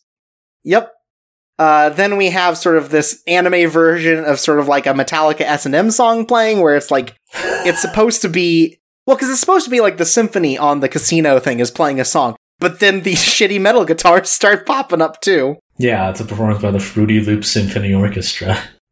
Right? Amanda dies from losing at cards, and all we have left is Paul and Dante. Both of them get a royal straight flush, but Dante has the higher suit, so he wins. And it turns out that Dante was possessed by the gambling demon. Mm-hmm. So he starts fighting with ladies like, I'm gonna gamble with my life now. Yeah, it's like, who can shoot in the heart first? Right, and then Lady shoots Dante in the heart, killing him. And then it turns out that the wife was a plant all along. She was king. Yes, like, who was king on the table? Right, she's just hanging out nearby to make sure they all die. Yeah. It turns out that the items with the invitation, like the tickets, were the curse, and they all had sort of like a spell put on them to make them extremely lucky and extremely competitive. Yeah, so King was sort of manifesting through those at the ideal times to kill people when they lost. Right. Dante saved himself by using the watch as a shield, which stopped the curse. Dante has like a pretty cool fight with King, which ends in both of them getting cards caught in their weapon. Yeah. And like King's is like, King of Hearts, and then Dante through his sword has the Ace of Spades, and that's why he kills her. Mm-hmm. Then we cut back. Patty's still the best gambler at Devil May Cry, beating out Lady and Dante. And like, again, the camaraderie between these characters is actually starting to build up in a way that's kind of nice. Like, at the start, Patty and Dante have a really annoying relationship. Yeah. But like, while Patty and Dante still fight later on, and same with like Lady and Trish, it feels like their characters are building a sort of like, they're building a rapport, Yeah. Like, Patty and Dante may fight, but they kind of look at each other knowingly. They kind of smile as they do these dumb antics. There are episodes where it's better. Yeah. Yeah, it's starting to get good, but there's just not a lot of time left, and like, a lot of plot's gonna happen soon, so they don't get to build anymore. Right. It doesn't quite last. So, then we have episode 10, The Last Promise, which is the episode about daddy issues. So we introduced 2 new characters that'll show up for this episode. We have the White Demon, who is Lord Bowel, and we have, I guess the Black Demon, Lord Modeus, and they're brothers. And they're in this town more or less to fight Dante. Yeah. Well, Bowel is specifically, Modeus has apparently given up the way of the sword and just wants to prevent bloodshed. Right, so Bowel is there because he is way into Sparda, the demon man, Dante's father, and is mad that he did not get Sparda's strength passed to him at Sparda's death. Instead, his brother did, and his brother gave up the sword. And so Lord Bowel just wants to kill Dante to sort of like prove himself as Sparda's apprentice, more or less. Yeah, apparently he lived in the demon world alongside Sparda, and they all came to an agreement to have a duel. But since Sparda disappeared, that never happened. And so that's basically the whole episode. It's a build up to Bowel fighting Dante as we sort of understand their complex relationship with Sparda and Sparda's relationship with the human world. Yeah. And there's there's ambition to these fight scenes. Yeah, they go on for a little longer than usual and have some they have some actual back and forth to them, though.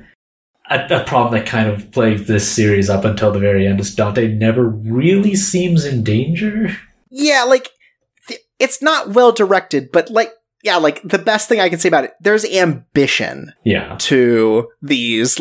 You could see where they're trying to capture that sort of character action thing. Yeah. Also, in the meantime, Patty is hanging out with Modeus, and they're she's cooking stuff. Yeah, it's kind of cute because Modeus hangs out at the park a lot, just thinking about sort of this whole situation, and Patty will just pop up to talk to him.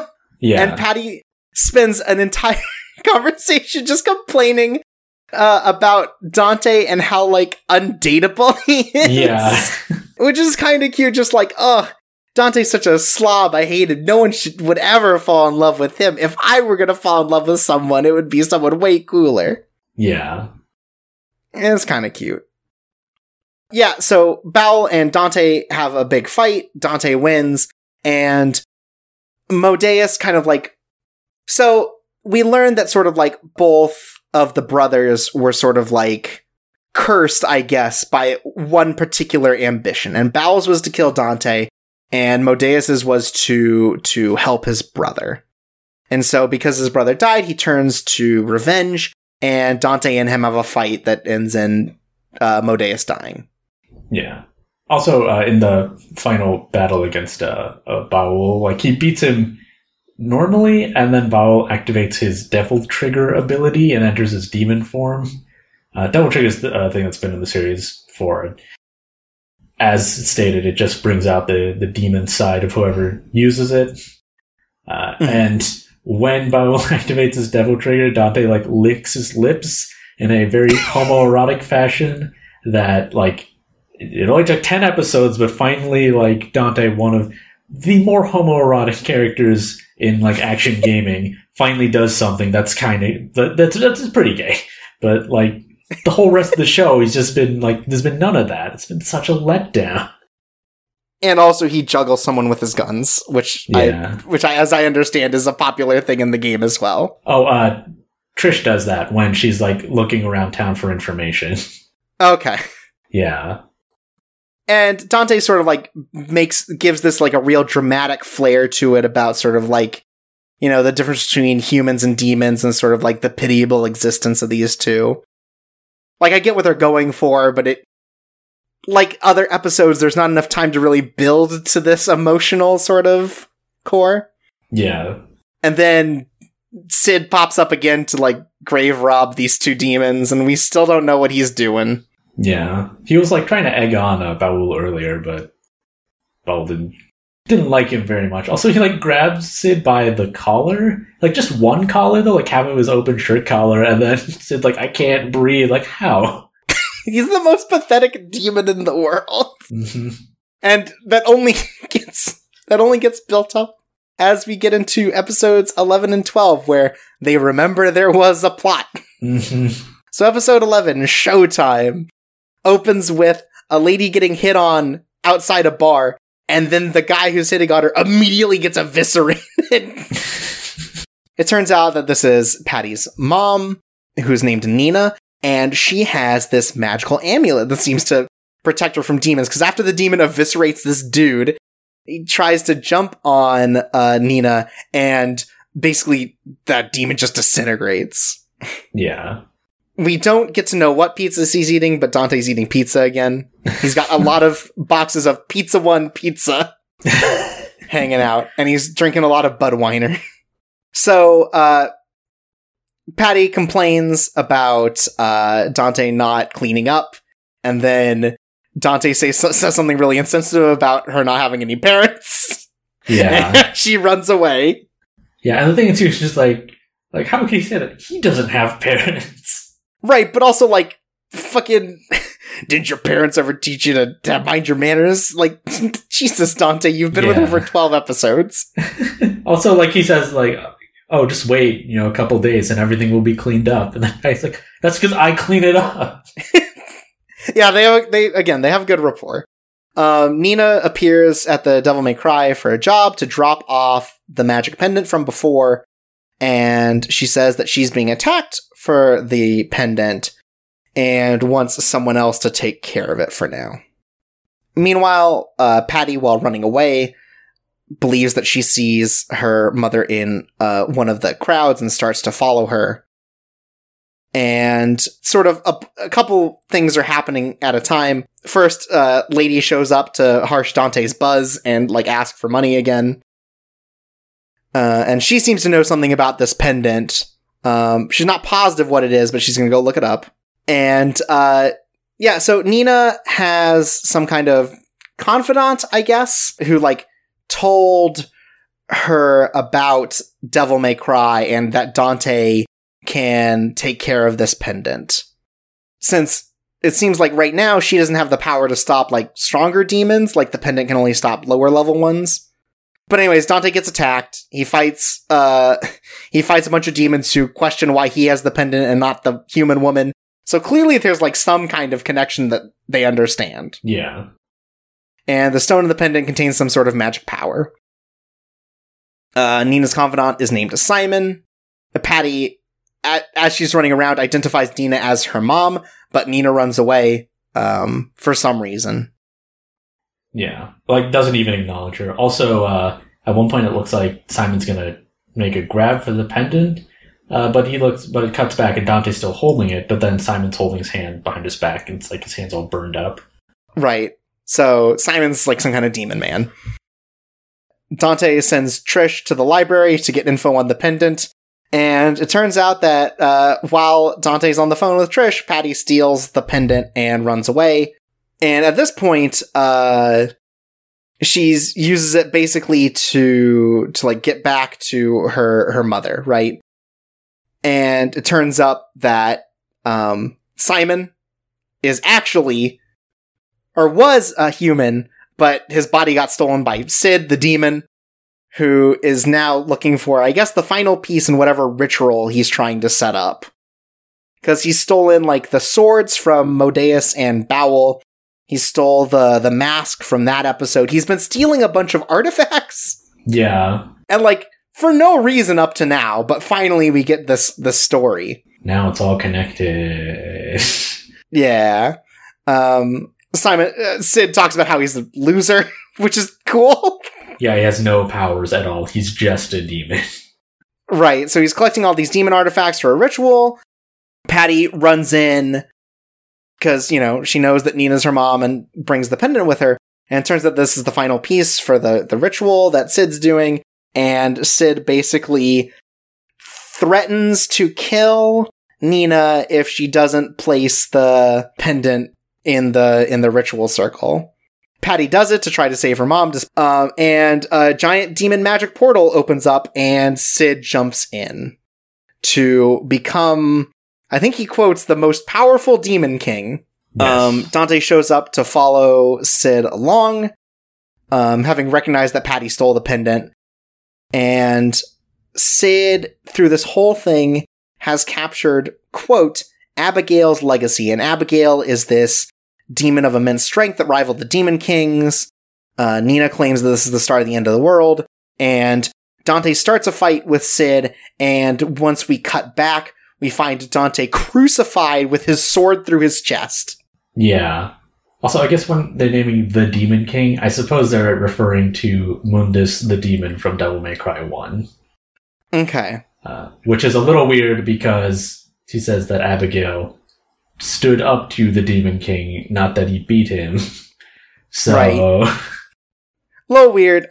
Is Abigail, a character that ever has popped up before? No. I don't. Okay, that's really weird, I feel like. Because, it's building up this character that we have no connection to, and we had 10 episodes to have any sort of, reference to this character that just doesn't come.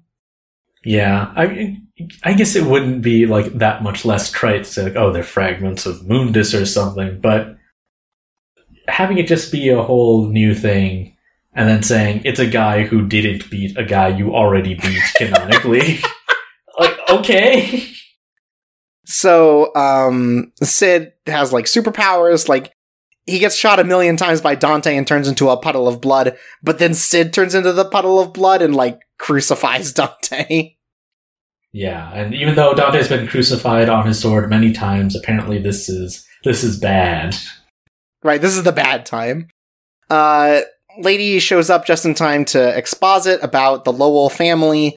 The ancestor of Patty and Nina Lowell, Alan Lowell, is a sorcerer who employed demons. He created the pendant, and he locked a demon named Abigail away in the pendant because he could not control Abigail for being too strong. Alan makes a bunch of barriers to seal Abigail away in this stone in this pendant, which is called Alan's Tear.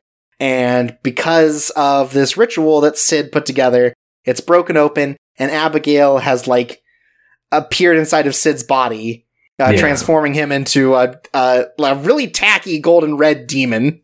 Yeah, a lot of the demon designs in this show are not that interesting, really. No, even when they're colorful, they're, really gaudy. Yeah, they don't really seem to have much of a theme about them. It's... Devil May Cry has a lot of demon designs, and they're not all winners, but they are, pretty varied. And, the monsters in Devil May Cry 3 also have, sand for blood, so they, turn into, pillars of sand when they get killed, and then they, blow away.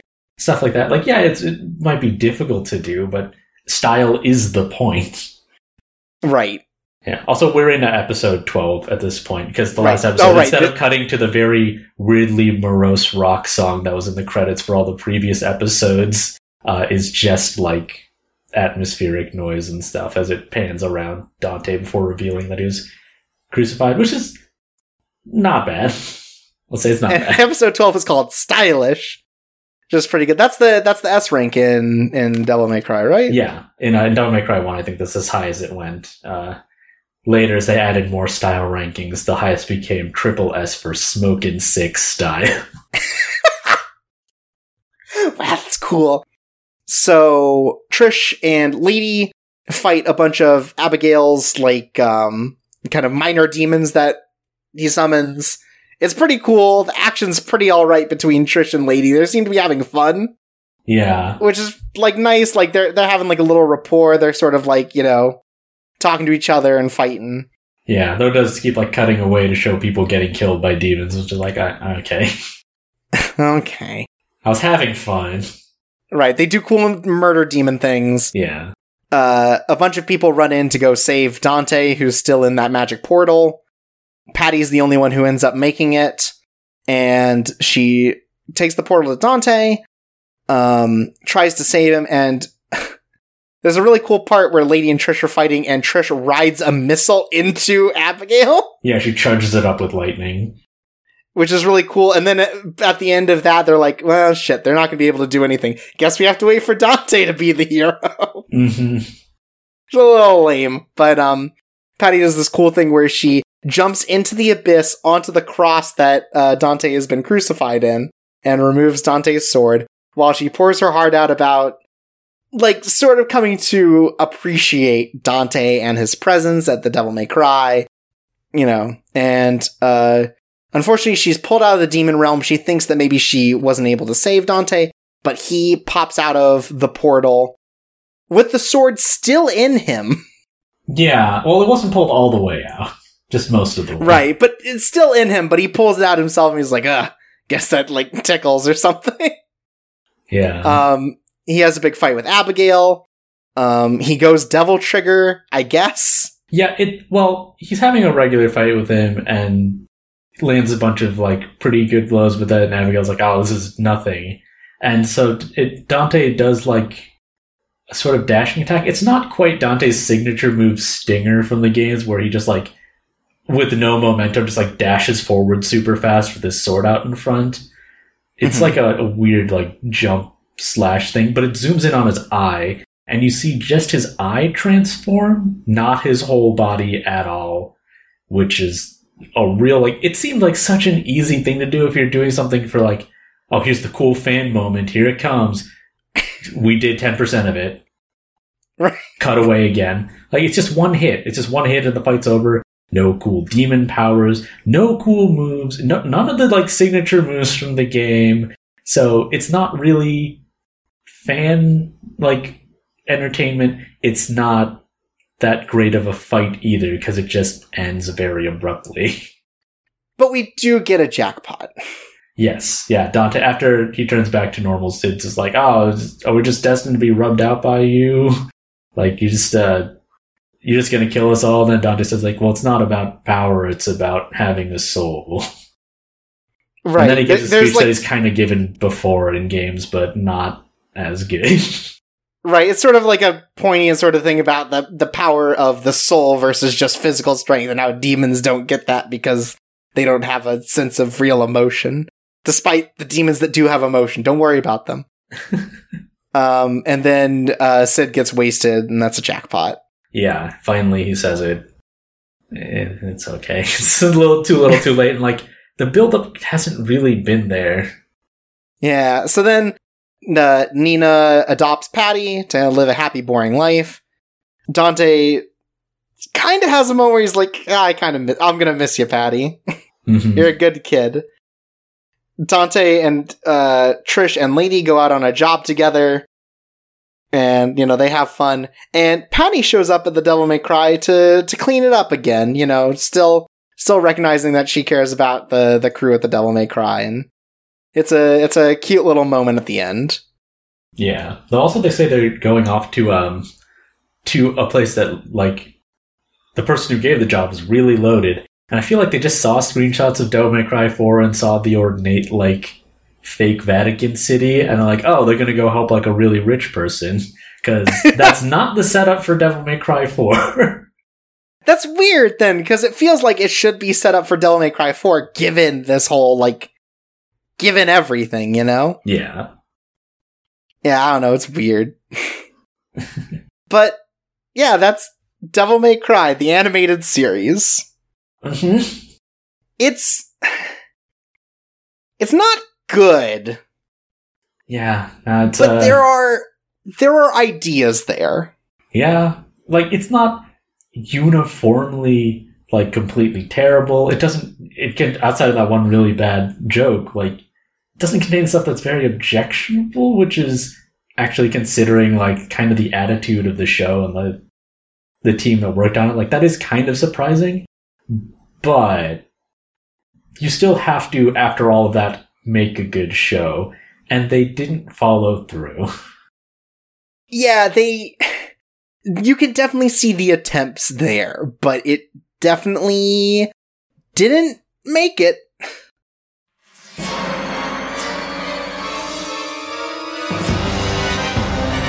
And to start this discussion, I think one thing that, more than anything else going into this, I was surprised about is the way that they portrayed Dante as a character. Like, when I see, like, stuff from the game, it seems like he is sort of, like, not cool, but he postures a lot more at being cool. Yeah, well, he's a really corny guy, but it's supposed to be the kind of thing that's, like, infectious. Like, the guy's like, well, he's not cool, but, you know, he's just so positive. I just feel like good seeing him do his thing is supposed to be the appeal of Dante. Right, he seems a little like, you know, sort of like the guy who's still really into his frat house from college and shows up occasionally, like sort of the washed out sort of party animal kind of guy. Like, he seems like he has a lot more personality than in this, where the personality occasionally shines, but for a lot of it, he's just sort of like a prick. Yeah. It's also, his taunting in the games and stuff is very, I guess, good-natured. Like, he usually doesn't do a lot of direct insults. It's more just, like, playful things. Like, the demons he's up against are generally very old-fashioned. Like, they demand respect, right? Mm-hmm. And so what he just does is not give it to them. Like, in Devil May Cry 4, he's sitting on, like, a demon's tail for the whole time it's monologuing about something.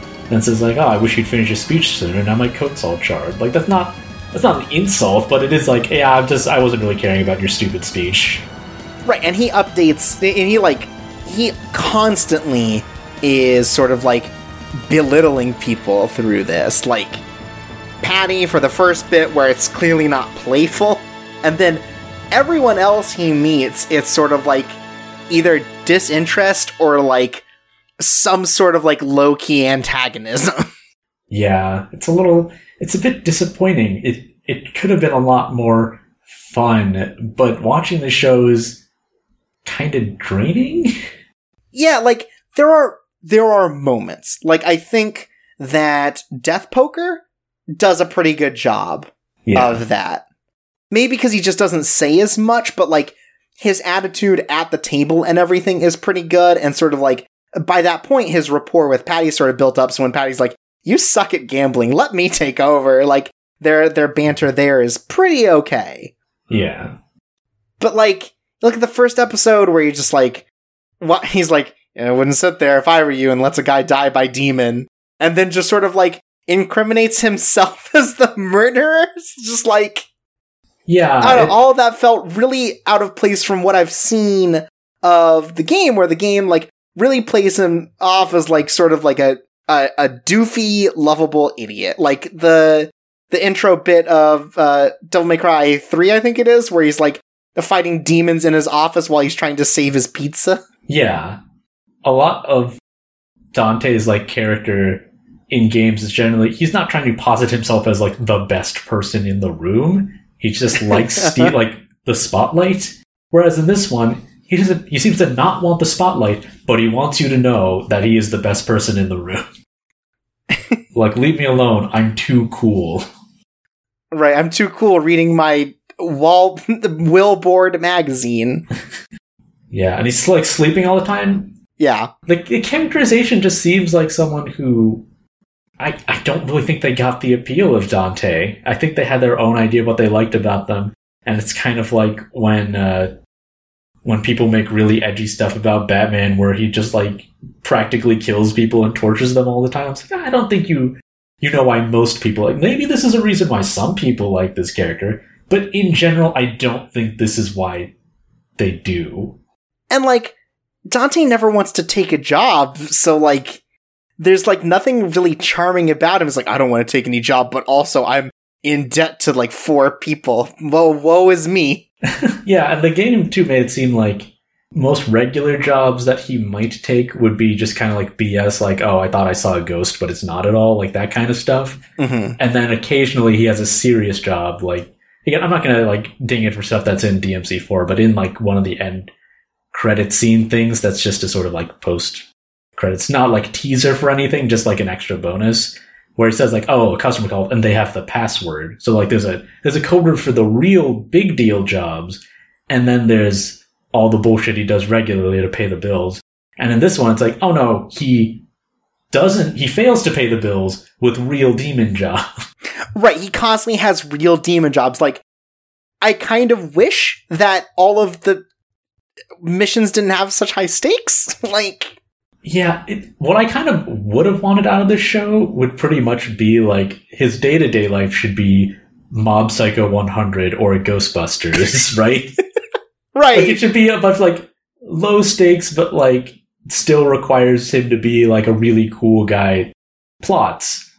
And like the negative thing shouldn't be like, oh, these demons are murdering people in a prison for sport, or a person is driving people to murder each other to go to a concert. Like that makes this world seem really horrible to live in, and not just like a place that's occasionally hit with a big disaster. It seems like the world's it feels more like Devilman, I guess. Right, like it fits the characterization they've given him, where he's like a hardened badass who constantly has to deal with this stuff, but like the games never seem to give off that particular vibe.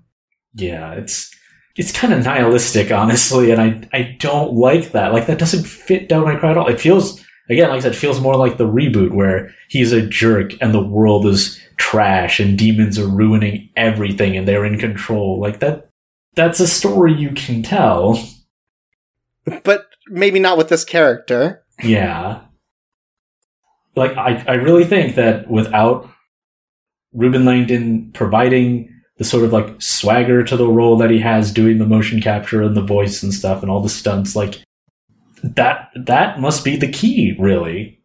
Yeah, because it definitely feels like they just wrote a different character. Yeah, and considering it's the writer of the games that had the like flashiest Dante, I don't really know what to say to the fact that he doesn't seem to get the character. Because the episodes that the game writer wrote, right? Episodes 3, so the Brangelina love story. Episode 4, Rolling Thunder, which is the Lady and Trish fight, and then 11 and 12. So kind of forced into a corner there to do plot stuff.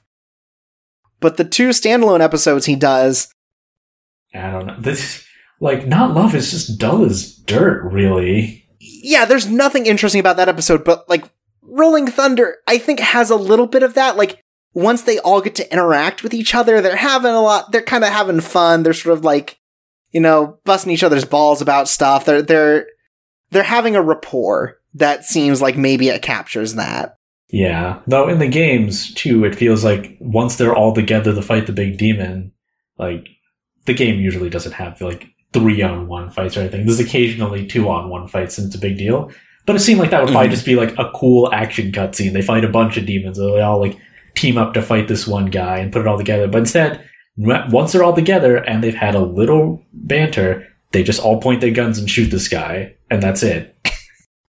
Yeah. Like, the action sequences in the games are significantly better than this, and they could have done so much more. Like, yeah, you can't do motion capture stuff. Like, it's not going to be as cool and detailed as that. You're not going to have like Nero wrapping his legs around Dante in midair and biting his gun to keep it out of his face, I guess. Wow, that's cool.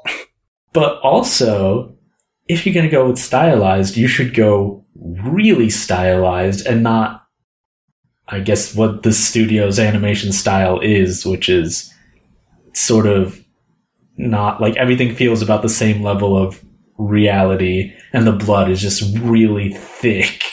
It's the thickest blood.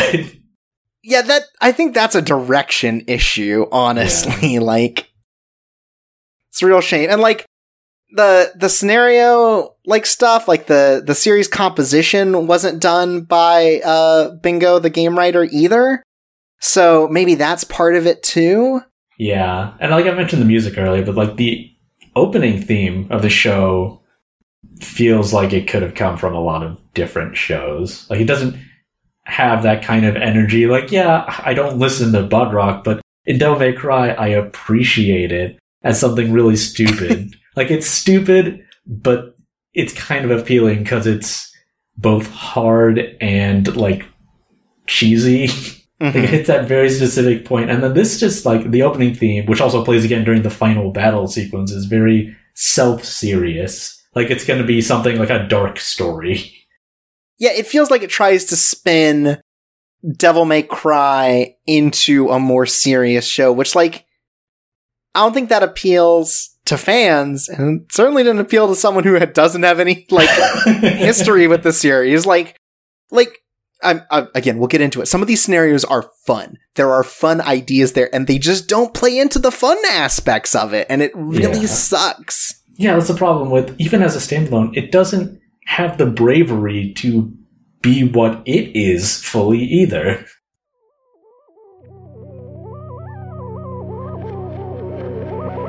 The next thing I want to talk about is something I guess we've hit on a little bit, but like, this is not your typical sort of anime adaptation of a video game. A lot of them are trying to be like more faithful. They're trying to recreate the story for people who maybe haven't played the games. But this is a particular sort of like side story. Like, you know, again, it was made in tandem with the game that was coming out as sort of like a build up to sort of like try to build interest and excitement in this.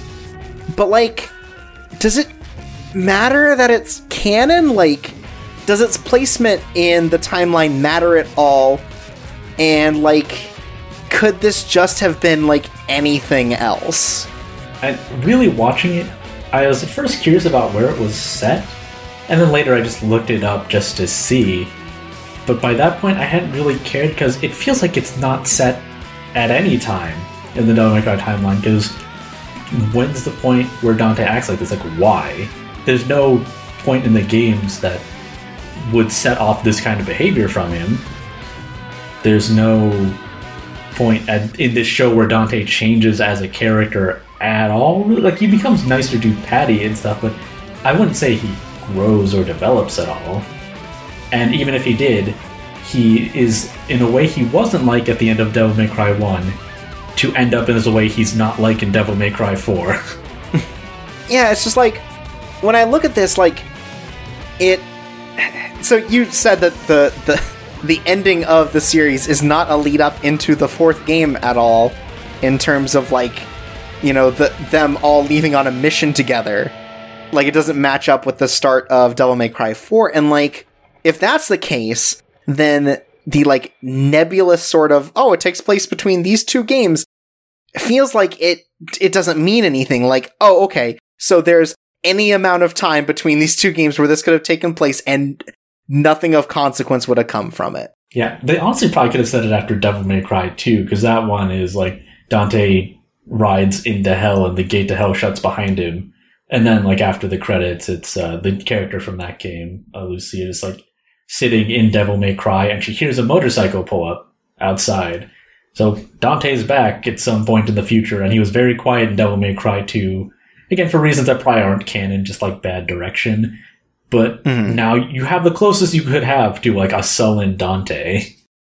And yet, no, it's set in this other time that makes no sense at all. And it doesn't improve the show. It diminishes the game. By being canon, I feel like it does diminish the games, because now it feels like it's set in this really awful world where terrible shit happens all the time. That sucks. I don't want to, like, have a fun adventure in Devil May Cry. Like, too bad there's probably some awful demon warden making prison rape jokes out there somewhere. Hunting people for sport. I guess that's just where we are now. So, we talked about this a little bit, that it specifically has some ties to light novels and manga, which are spin-offs of them on their own. Does this, like, do you know anything about those, and would this, like, be some sort of, like, split timeline where one of them is terrible and dark and gritty and one of them is, like, goofy? Again, I feel like, because the light novels and stuff were written by, like, Bingo Murahashi and some other people, it feels much more like the show, honestly. Stuff like, oh, back when he was Tony Redgrave, he was, like, chased by assassins, and when he killed people, he just, like, I forgot, he laughed or he cried all the time or something, but, like, it's like, really, like, hard, so, like, he had an extreme emotional reaction to just killing people all the time. And then he worked with someone who built his guns for him out of all the parts he used, and then she died, and he wasn't able to save her from demons. It's all much more similar to the show in tone, and I don't like those either. And again, they don't feel like they're set in the same universe as the game, ultimately. It's never reflected in the game. Like, outside of a few references, nothing in the game. Like, oh, is gun safe for Tony Redgrave? Like, yeah, items from that era of Capcom games all say a bunch of random shit on them that doesn't mean anything.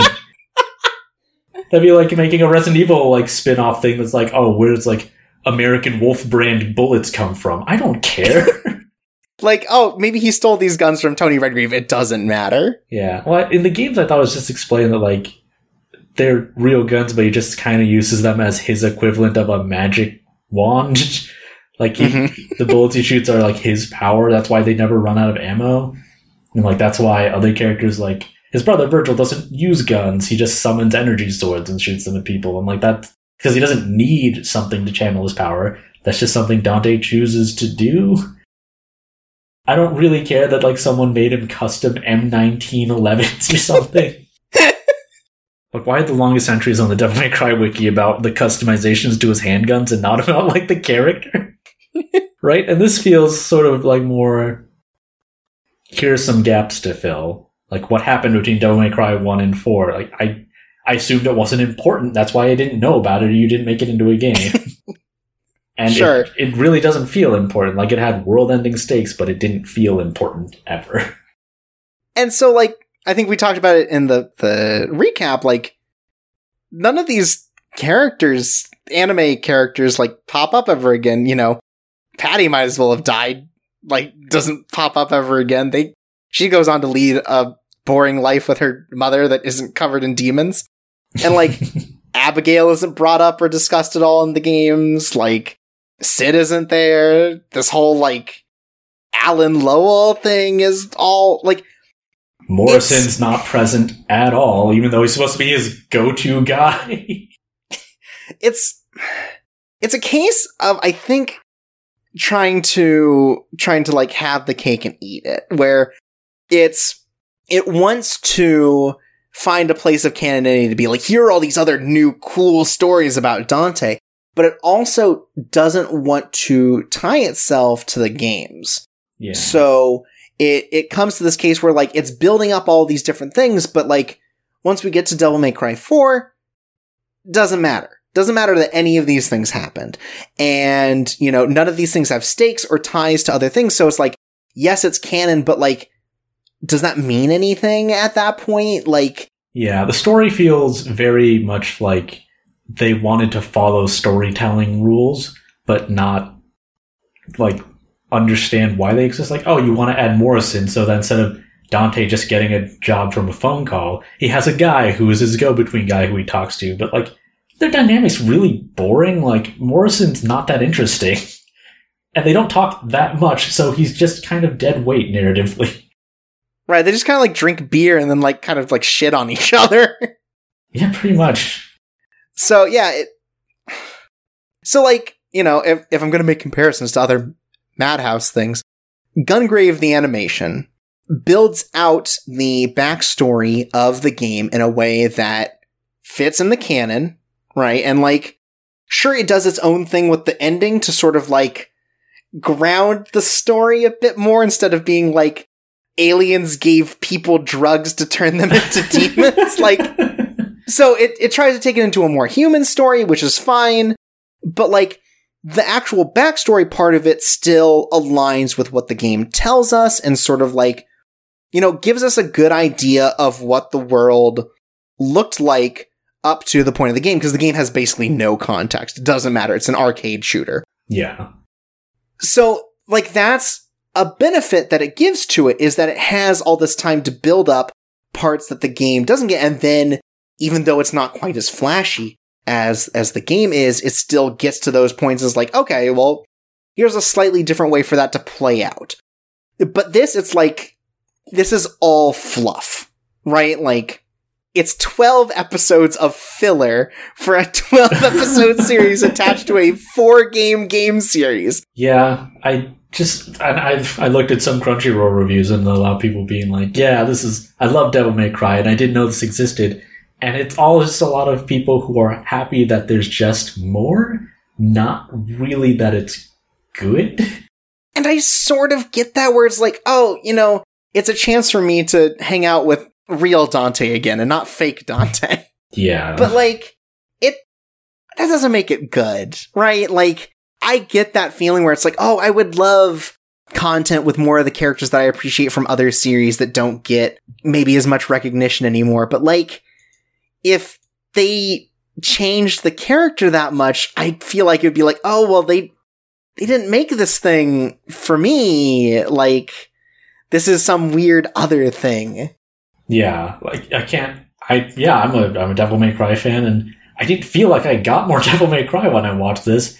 I feel like I was just watching a bunch of characters with the same name. Like, it felt, at times, maybe felt less like Devil May Cry than the reboot did, and definitely felt less like Devil May Cry than some of the spin-off stuff does. Like, I'd rather watch Dante's character interactions from Marvel vs. Capcom 3 or Project Cross Zone, which are also video games. That's really fucking rough, though. I would rather interact with Project Cross Zone than The second one was okay. Oh, I got mistaken on what you were talking about, but Project Cross Zone... Cross Edge? I did... Yes, I was thinking about Cross Edge, which is the spiritual sequel to Chaos Wars. Yeah, I mean, I heard the first Project Cross Zone's not very good, but the second one is better. And, like, the character interactions that I've seen from it are actually, like, pretty amusing. Like, oh, what if, like, Ryu from Street Fighter talked to Segata Sanshiro, the guy from the commercials played by the first Kamen Rider actor who was selling Sega Saturn. It's like, yeah, that, like, is way more interesting than anything that happens in Devil May Cry, which is supposed to be a series that appeals to Devil May Cry fans.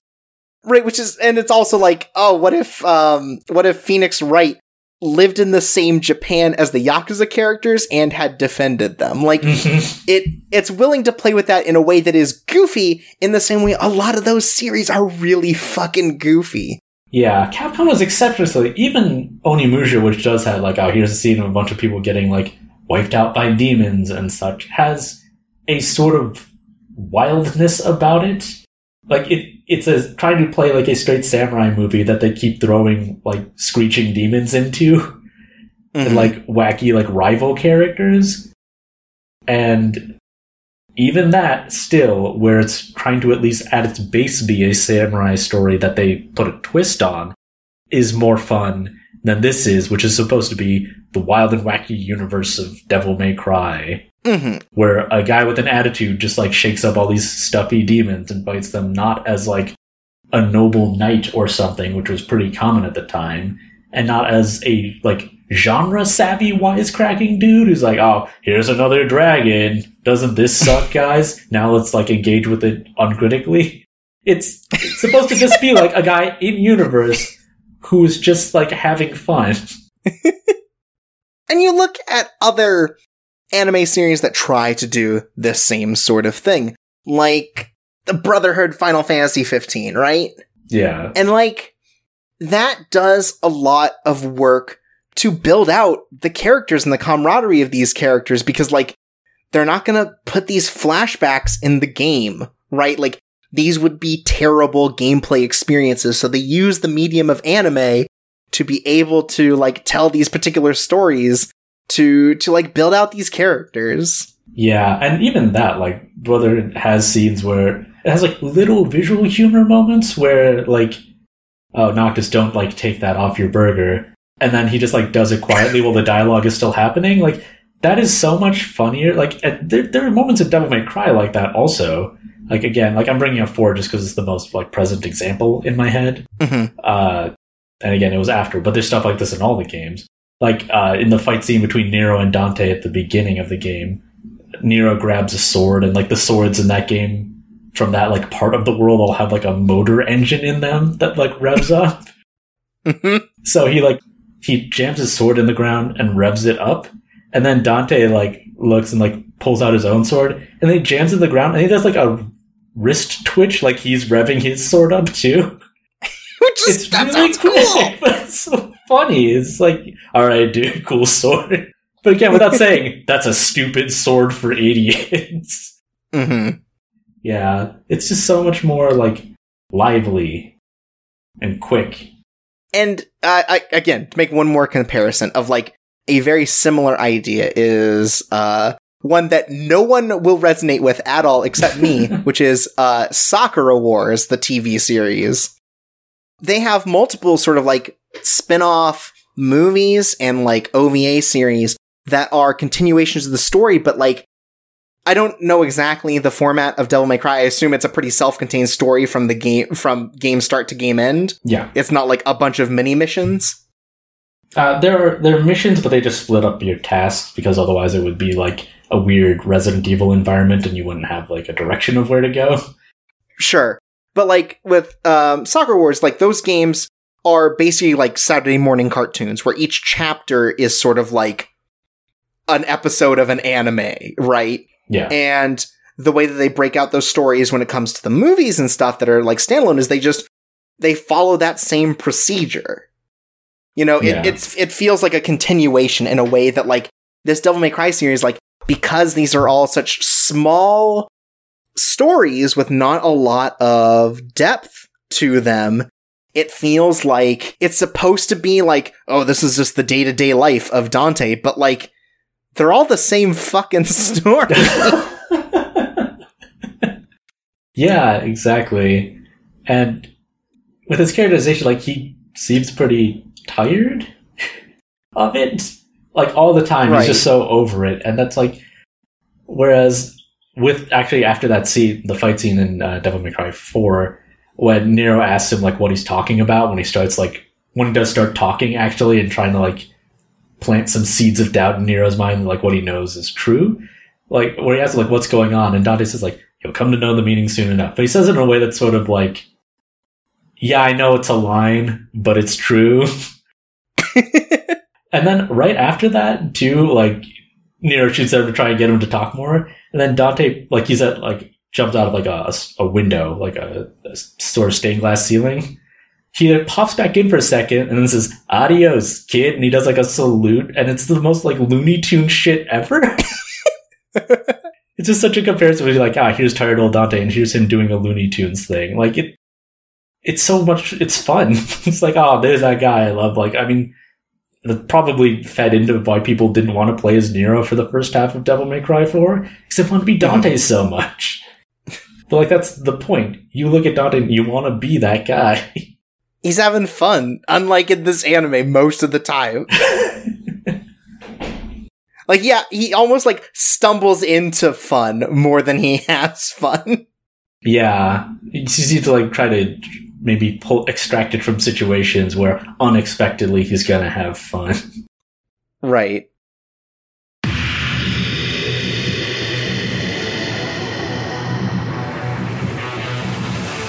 Moving into something that I think is a interesting perspective to look at this, how does Devil May Cry change when you look at it as an adaptation versus a standalone? Because again, you have a history with these games and I don't. So I come in with like occasional preconceived notions of these characters, but I don't really have a connection with them. And I still think this sucks. Like, we've talked about this a bit, but like, this doesn't make me interested in the games. And I think that's a big problem for something like this, where it's, again, released before a game to get people excited about this release. It's not very good at that. Like, it doesn't seem to understand what makes Devil May Cry cool. Yeah, and I feel like the things that are also strong in the show at all are maybe even potentially also detrimental to your interest. You're like, oh, I like Death Poker. Oh, well, there's nothing like that in the game. You never play poker with it, obviously. Well, sure, I don't expect that, but like... Well, that's what I mean, like, and like, if you're watching this and you know what the games are like, you're like, well, that's cool, but that seems like it has nothing to do with the games. Like, I won't get to do that cool thing from the show in the games. All the stuff that sucks is apparently what I do in the games. But yeah, like, Death Poker has a personality to it, right? Like, yeah. That's the thing that's missing from a lot of this, is personality. Like, I laugh at some of these things from a specific angle of looking at it. Like, there are fun ideas here, and sometimes it pays off a little bit, but it really doesn't a lot of the time. And it's a real shame, because, like, from what I understand about the games, this just doesn't capture any of that. And, like, this doesn't make me interested. Like, I'm not expecting the action to be, like, as good as if you were playing it in the game. Action isn't great in this. Like... Yeah, it's really quick. there's some like goofy action where he like again like jabs someone with a sword to keep him in place and then shoots the hell out of them. But like a lot of the action is sort of like implied. Like they keep cutting away from Dante doing the cool thing. I want to see Dante do the cool thing. Yeah, it's one of those ideas of like what makes a character so cool when someone says, well, they're so powerful. That's really all these things suggest. That I don't care if someone's powerful. You can make up a powerful person. That's really easy. I'm going to come with a character called Strong Fight Man, and he is 1 billion times stronger than anyone. He can punch God anytime he wants, but he doesn't because he's such a nice guy. There, I did it. Hey, don't talk about my Sonic OC that way. Exactly. Like, it's so easy to just say, that guy's really strong, but to say that he does anything interesting with it is supposed to be the appeal of characters like that, like not just that they do a lot of damage. And this is missing that style. Like Devil May Cry as a game has a style ranking system. It wants you to mix up your attacks and do varied things and finish off enemies in cool ways. And even like by Devil May Cry 3, they even added that it makes it easier for you to do other moves if your style ranking is higher, and also you do increasingly like absurd stylish taunts if your ranking is higher. But like there's no real like taunting, there's no mixing up of attacks in this. Like it's not just that he doesn't like, oh, he didn't do the high time like launcher move or something like that. It's that he doesn't do very many interesting attacks ever, and everything dies so fast. Like you can have an anime where someone gets run through with a sword or like launched in the air by a giant sword strike, and they still keep fighting. Anime's done that plenty of times. Right, it's called Sengoku Basara. Yeah, people will accept it if you just show that to be the reality as it is. They're demons. You can do whatever you want with them. And, like, it occasionally gets that. There are, like, glimmers of, like, fun action stuff. Like, during the wish-granting one, where he throws the demon into, like, a bunch of, like, billboards and stuff. And, like, it, plays with sort of the interaction. Or, like, episode 11, I think it is, when he's getting attacked for the pendant, like, shooting him into, like, a neon sign that, like, sparks out and, like, kills the demon that way. Like, there are glimmers of, like, having fun with sort of the setting and what they can do with it, but it's constantly, like, undermining itself by, like, giving up these cool ideas. And it's all, like, property damage-driven cool stuff. Like, it's not that he's doing, like, individually, like, cool moves on their own. It's all, like, look, he smashed him into that amusing thing. Right. Which, again, that's something you can't do in the games, really, so that's not... If you thought that was cool in this, sorry, you're not going to do Devil May Cry 4. Yeah, it's just like... Certainly, from my perspective, it's like, this is, like, the least appealing thing if I wanted to get into the games, because it's like, oh, this is just, like...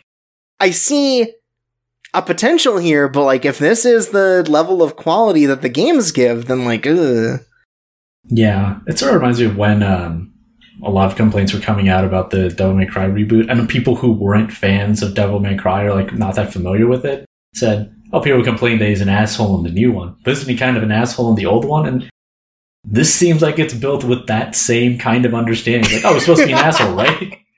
Right, like someone told him through the telephone, like, explain Dante. It's like, he's kind of like a jerk off, and it's like, okay, got it. He has a sword and 2 guns. Well, okay, so he should do most fights with the guns, right? I mean, guns are just better if you got guns. Right, he magically attaches the sword to his back. And then he just doesn't use it. Mm-hmm. Or there's no scene, like, also we want to talk about stuff like would be appealing to fans. He never kills any demon and then gets their power and it turns into a cool weapon that he does, like, a bunch of cool kung fu tape moves with. Like, hey, check out what I can do with this, like, set of nunchucks, guys. To, like, no one, really, but he's just having a fun time messing around with the nunchucks he got from killing Cerberus. Like, that's something that I like. Like, again, it's silly. It's gonna undercut your very serious story, but maybe your goal is bad in the first place and you can't do the stuff that's good. Yeah, and, like, you discussed it before how different this Dante is from, like, his canon one. Like, it's a total misrepresentation that, like, certainly isn't going to make fans happy, right? Like, for the most part, fans are going to be like, who's this? Kind of thing.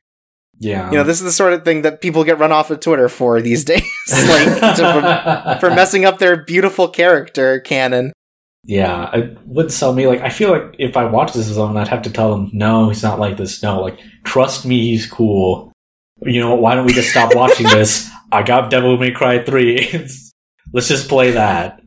And if the answer is just play the games instead, why did you make this? Right, like, it definitely feels like a misstep where it's like, it's not going to make fans happy and it's not going to make newcomers happy unless... You know, I can imagine being like 13, right? And like being way into this particular Dante. Yeah, well, see, the thing is, I could, but Dante already appealed to 13-year-olds, has he? Right.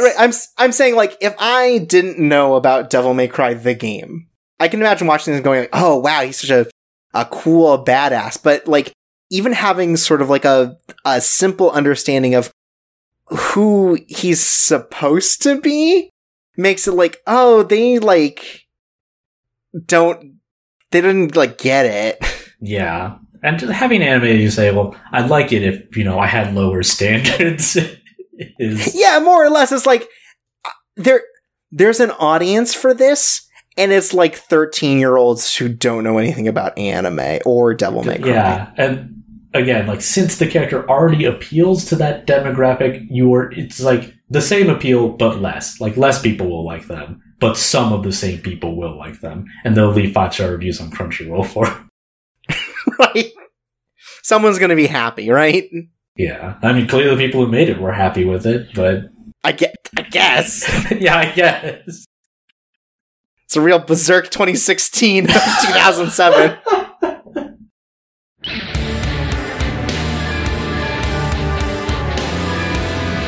Then I wanted to talk about, like, I mean, we've talked about the stories a lot, that, like, there's potential there and stuff, and, like, what specifically are these stories missing? And we talked about it a bit, right? Like, the action's bad. It could do with better action, could do with better characterization, but, like, I also feel like even the stories that are close to good are, like, missing some integral part to make them, like, exciting or to make them resonant in a way that's, like, satisfying. Yeah. And in some cases, it's almost like they just need another episode. Like, they could cut, I don't know, Not Love. Not Love's a bad episode with just nothing going for it. And, like, give, I don't know, an episode and a half to, like, Rock Queen, right? Like, get a chance to build up these characters, their relationships, and understand sort of, like, the tragedy of what happened, where it's like this demon appears and sort of like misinterprets someone's dreams in a way that's like, it basically ruins their life. Yeah. And I guess we're talking just as like a standalone in that case, because that's adaptation wise, it would be like, I'd say have more fun. But if you're gonna do a story like this, at least understand that you want to show something like astounding to people. Like, oh, imagine a world where demons could like hear the whispers of human desires and do what they want. But turns out, I guess, that what people want and how demons interpret it is stuff I've pretty much seen before. Like, even if this is, like, from 2007, I'd seen all this by then, too, and time has only made it more commonplace. Right, we're sort of like, oh, I misinterpreted your wish, fuck you. Yeah, I've seen Wishmaster. But, like, you know, there are episodes with, like, an idea behind them, and just, like, not the time or, like, the effort. There's a lot of fluff in this show. You know, even outside of the stuff that I like, where it's, like, you know, Patty interacting with Dante in a way that's fun.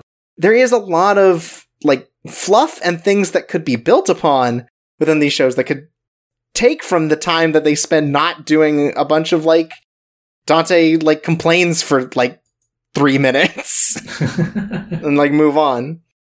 Like, Wishes Come True could have been 2 episodes. There are 2 plots happening.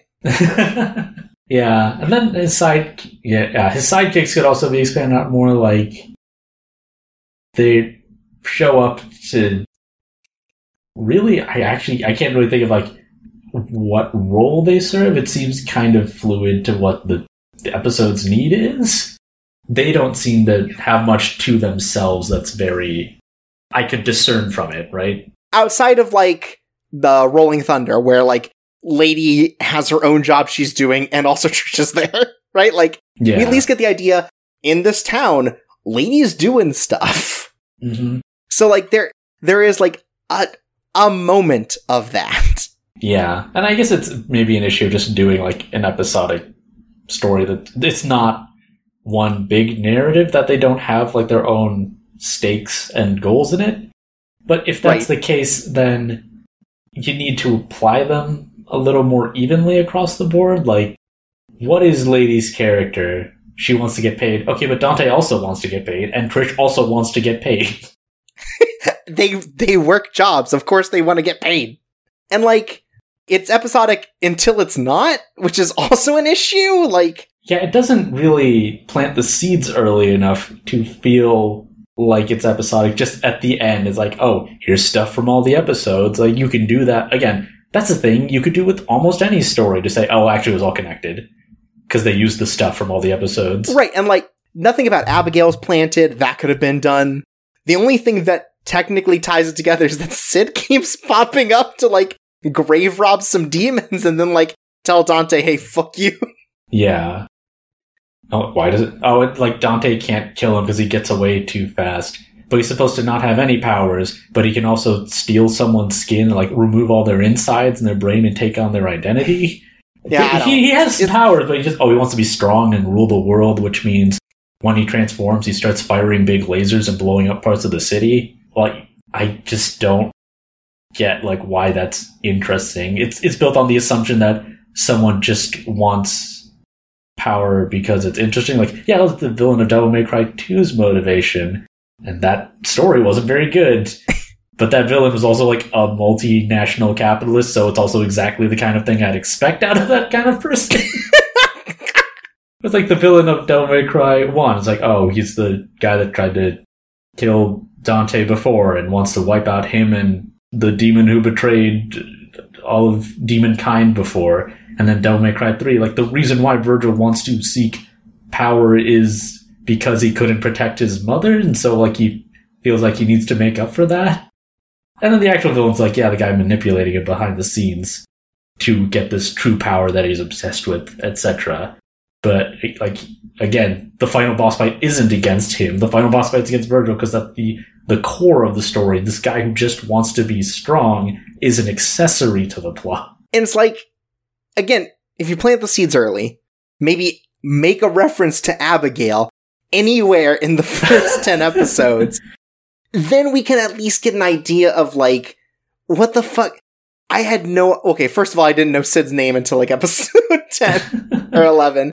But second of all, like, the issue here is, like, he's doing these things, and basically we have no idea why. Like, sure, he pops up in, like, episode 5 to, like, fuck with Dante by giving this man this demon summoning bell. Whatever. But, like, if he could just, like, exposit even, like, Abigail, I'll revive you soon, and then we can destroy Dante, who owned me so hard in episode 1. We can at least have an idea of what we're building up to. Like, yeah, and there are other demon summoning subplots in this show already. They're like, oh, I'll summon you and you'll rule the world again. And those have more characters in them. And, like, we could even start early with, like, you know, oh, this Patty Lowell was not the Patty Lowell from, you know, episode 1 is like, oh, it's a mistaken identity with the same names. But we could have a build-up to, like, oh, then who's this Patty Lowell? And, like, you know, talk about Alan Lowell or something, you know? Like, there are ways to just give hints to this story. Yeah, and they just don't. Like, it's really... They just feel like they're getting it out of the way. They feel like all the plots are just getting them out of the way. Cyber Dante have a showdown? Alright, he does, like, a bunch of gunshots and a stab. Or sometimes just a stab. Or just a gunshot. Alright. That's done with. Now we can move on to the next thing that we just need to get out of the way. Yeah, episode 10's the only one with any fighting ambition. Otherwise, it's just like, oh, I parried a motorcycle and then I shoot it a lot. It's a shame. Because, like, again, there are stories in here that aren't bad. You could cut Not Love, and you could cut Once Upon a Time, and expand, I don't know, Wishes Come True or Rock Queen, and, like... I feel like The Last Promise, that should be a big deal. Yeah, like, try to build up that character. Yeah, Last Promise could be 2 episodes where it's like, if it's just 1 background on Sparta, Bowel, and Modeus, and then in the second episode it's like that lead up and why Dante is attached and everything. Like, there are places in here where it's like, oh, we could use more time to like make any of this emotionally resonant. But they don't. Yeah, and stuff like with Once Upon a Time, it plays it talking about his backstory, but he keeps denying it the whole time. So you'd be well within reason to think it really was like a case of mistaken identity and this guy's just throwing stuff at him. But the subtext is that he was really Tony. But if you play the games, then you think, oh yeah, I mean, he was Tony, and so this would make sense. I guess. But then the demon who burned the town has no connection to Mundus that you could think of to like seal the deal if you played the games.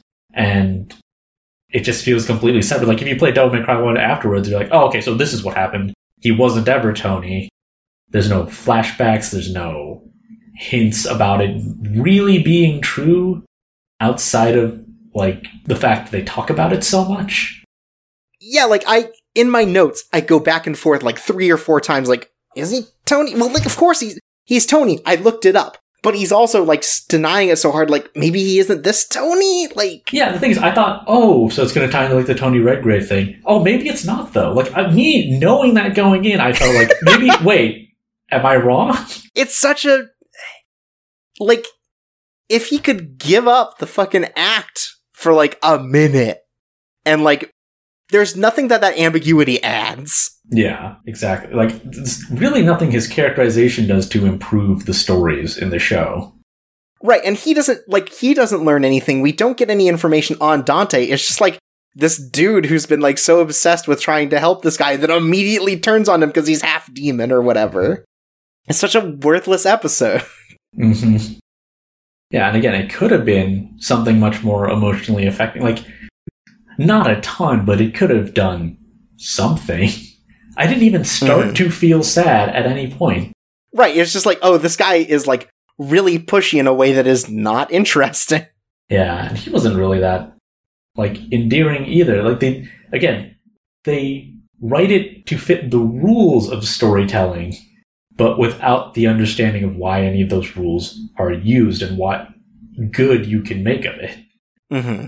It's just, again, these stories...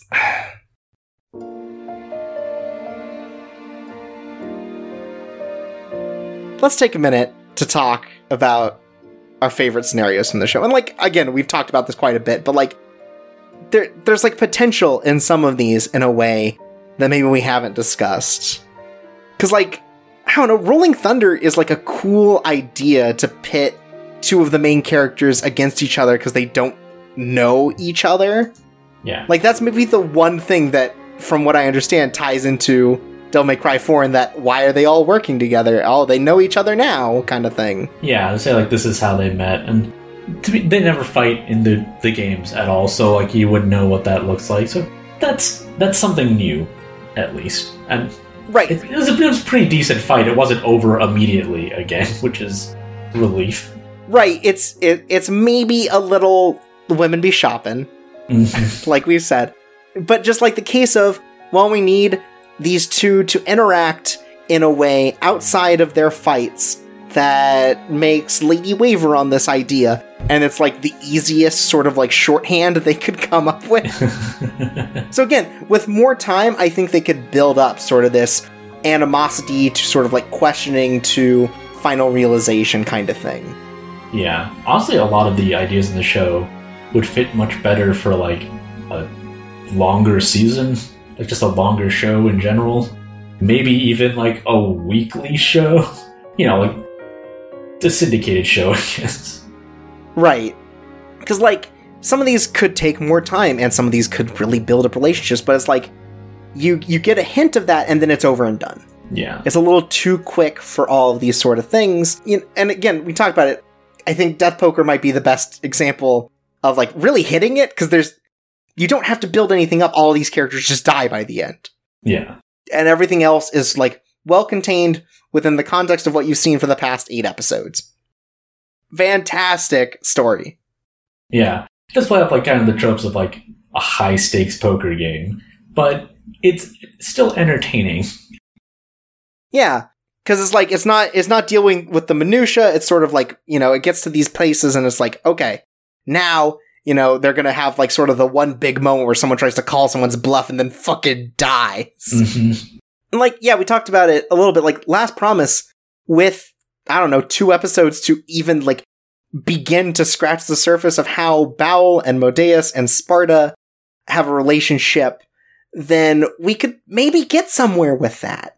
Yeah, also it's like suggested in the games that Dante actually doesn't know a ton about his father at all, but he doesn't really ask in this either. Right, like this is his chance at this point. Like before Baal dies, like, tell me about my father. Yeah, but at the very least you get like Paddy's dynamic with Modeus and stuff like that. It's like there's more going on at least to keep you occupied. There's an idea there, and there's just like, it feels really crammed for a 24-minute episode. Like, there's clearly a lot going on here with how Modeus sees his brother and Baal sees Sparta and how that manifests in Dante. There are so many things happening in this episode in terms of their relationships that could totally be built up on, and that's like a good story, but they don't get to it. And also just like getting to see Paddy as a kid, not as in kids are annoying or not as in kids are bossy, but yeah, kids sometimes just like have legitimate grievances to air, and they will air it to a stranger in a way that's kind of endearing. Right, and it's like, thanks for listening, I'm gonna go back to my orphanage now. Mm-hmm. And then like, man, Wishes Come True, this episode sucks, but like... yeah. It's... So like, you think it's just like, they don't know how to interpret wishes from people, but like, the turn that this demon can only spit acid and just wants an excuse to do that, and like keeps pushing back on people who want real wishes. Yeah, and he's got like a funny as hell that he goes off of where he like someone says one thing and says no, pick something else, open one eye. Next thing, say that bores me, open second eye. Third thing they say it wouldn't benefit you, open third eye. And next time they say they want to kill someone, spray acid. It's like a pickup artist script, kind of. Completely ignore them and say whatever you want. And then if they happen to say something vaguely relevant to what you actually want, then you do it. Then you go in for the neg. Yeah, exactly. Like, that's funny. That's a funny twist on something that even happened in an episode before with sort of like, I misinterpret wishes. So, like, there's a charm there. Yeah. It was actually kind of brought down by the fact that, like, when he's fighting Dante, he says, like, oh, my next line was supposed to be, it wouldn't benefit you. He was like, no, I wish he was more like a pickup artist and that he doesn't realize that he's being totally played with, and now running his script makes him look like an idiot. Right. And, like, the Devil Prison thing just drags that down. Because it's like its own other episode would be, like, his escape from Devil's Prison. Yeah. And also remove the, like, really awful, like, joke in quotes. God, that was so weird. Like, yeah, those are your other moment of homoeroticism, which is that.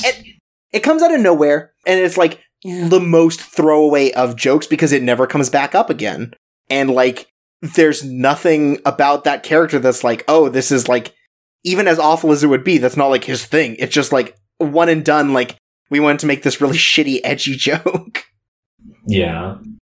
So it's like, you cut that, but then you build out the most dangerous game, but with demons, and like, you could maybe have an episode there. Yeah, or like have him like work with the prisoners to like, all right, like, here's how demons work. Here's my knowledge of demons. Here's how he used it to stay safe. But then he breaks in like, oh my god, what's he doing though? He's crazy. It's like, oh, it turns out he's super strong and like he's gonna take him out and like impress everyone. No, you just see them get like sliced in half for a bit, and then Dante shows up and like it seems like most of the prisoners are dead at that point. Right, like they could at least like Bugs Bunny the fucking demons. Like, yeah, like that would be so much more fun. But the idea, it's the start of something cool where it's like, oh, we're gonna play a game, guys. It's like, oh, the game is murder. And we're not even gonna toy with you, it's just murder. No editing. And everyone already knows about this somehow, like they've been told. Yeah, which is kind of weird. Like, how is anyone still alive in this prison? And like the one other thing I wanted to bring up is like in private, which is sort of an interesting idea, which is like, what does Dante's lifestyle look like to like a dude? Right? Like, he does a bunch of weird shit that no one gets, and like, it's very like off the wall because he's doing all these things because he does demon jobs. And, you know, it's wacky in a way that like kind of benefits it because it's like, you know, outsider looking in on something that you're already kind of privy to. Yeah. I'm saying, like, just as a reminder, this is actually really weird. Right. And also, like, the fact that they're building up sort of this, like, his relationship with someone else based on Dante kind of thing. Like, there's kind of a charming message at the end of it. It's just like, don't chase after people to like, threaten other people with their, you know, what they do outside of their interactions with others. There's something decent there. Again, epic takedown of nice guy culture. But, like, you know, you could make that funnier. Yeah, I think, again, if the show was like, you know, Ghostbusters or Mob Psycho 100, which is pretty much anime Ghostbusters, like, if that was the kind of thing you were showing him do, then it would have the potential for a lot more comedy. And really, like, that would make this episode a lot stronger. Because doing the comedy episode of the very self-serious demons run the world and kill everybody at, like, on their own whims is, like, it can only be so funny. And even within the context of this show, like, if you had a bit where he just, like, constantly looks in on Devil May Cry and Dante's just sleeping for, like, 8 days in a row, like, there's still a joke to be had that we're like... Yeah, maybe just like, wow, that guy ate, like, 8 pizzas in, like, 5 minutes. That's not normal. Right, because then you have other fodder, like, oh, he's super unhealthy, like, you know, he's not taking care of himself kind of thing. He has a child clean up for him, like, there's even more of that, and then you get to, like, after 8 days of nothing, it's like, oh, what the fuck? He just murdered the mafia. Yeah. So, like, there are totally some good scenarios that are dragged down by the format and whoever the fuck is in charge of these episodes. And, like, I don't even know if it's, like, the individual writer's fault in a lot of cases. It might also be, like, the person who actually handled, like, series composition. Yeah. There's a lot of moving parts in here. Like, it is inconsistent, but it doesn't feel inconsistent in the way that I would normally criticize a show for. It's, like, because on the whole, I don't think I like the ends they achieved at any point. The actual end result was not ever something I liked, so the different ways in which they did it is not as much of a problem. It's, like, all the episodes are bad in different ways. Yeah. And so, like, it's hard to be like, oh, this is the thing that fell in the chain. It's like, kind of everything is an issue, depending on which episode. Yeah, it's a team effort. Really, you needed a different team. Yeah, like, man, you could have picked someone who wasn't Shin Itagaki, couldn't you? You could have had one writer, or, you know, someone who, like, just get Bingo Morihashi on the whole thing, so it's at least consistent? Yeah, I guess he didn't write Death Poker, so it's not really self-congratulatory. Yeah, it's not quite, oh, I did so good. Okay, so episodes separator, cool, with the self-congratulatory. It's still the same problem, just not the same person. Here's the thing. The guy who did the series composition is the guy who wrote Death Poker, so he's patting himself on the back for putting this all together for you. I made this episode just so I could give myself a little pat. just so I could show you how clever I am. Yeah. I'm sorry, if you want to be patted on the back for being clever in the show, you first have to do anything I haven't seen before. Even then, it still might not be, like, as clever as you think it. Like, I know... I like Christopher Nolan movies, but I do admit this is a problem. Like, and when people bring it up, so I was like, oh, he thinks he's so clever. It's like, at least he did something kind of novel. It's not as clever as maybe it's, like, presented as, but it's at least a bit different. At least I can understand why someone might think they've achieved something as much as they say it's good. Right. Versus this, where, like, why are you patting yourself on the back for this? Get it? Because Golden Arm Joe has a golden arm. Can't believe the guy with the beard carries a sack of money, guys. Get it? A sack? Like Santa. It reminds me of, like, college creative writing class or something. Was I was like, I know a story's supposed to be clever, but I'm not really in the creative writing program. I don't really want to do this, but I had to fulfill an elective. But I guess I'll like try and write something clever. It kind of feels like that. Or yeah, like if you were like a child making jokes where like you understood the things that make up a joke, but you couldn't help but explain it. It's like that. Yeah. Show could have been good. Could have been good. Could have been just like, honestly, if the show was like, hey, you know the cutscenes from Devil May Cry, here's like an animated version of those for 12 episodes, that would have been great. Some quips, some cool gun foo. Like, even with Dante shoots his guns a lot in the show, and it's just like he points them at the thing and fires, not like the gunslinger style from Devil May Cry 3. Some of those poses are actually directly from the movie Equilibrium. Oh, which has weird. like ridiculous gun kata in it, where he does these different poses to optimally shoot a room full of people in like 1 on like 10 guys. And this has him point guns directly at people and then fire. Does he do any of the charged shots? No.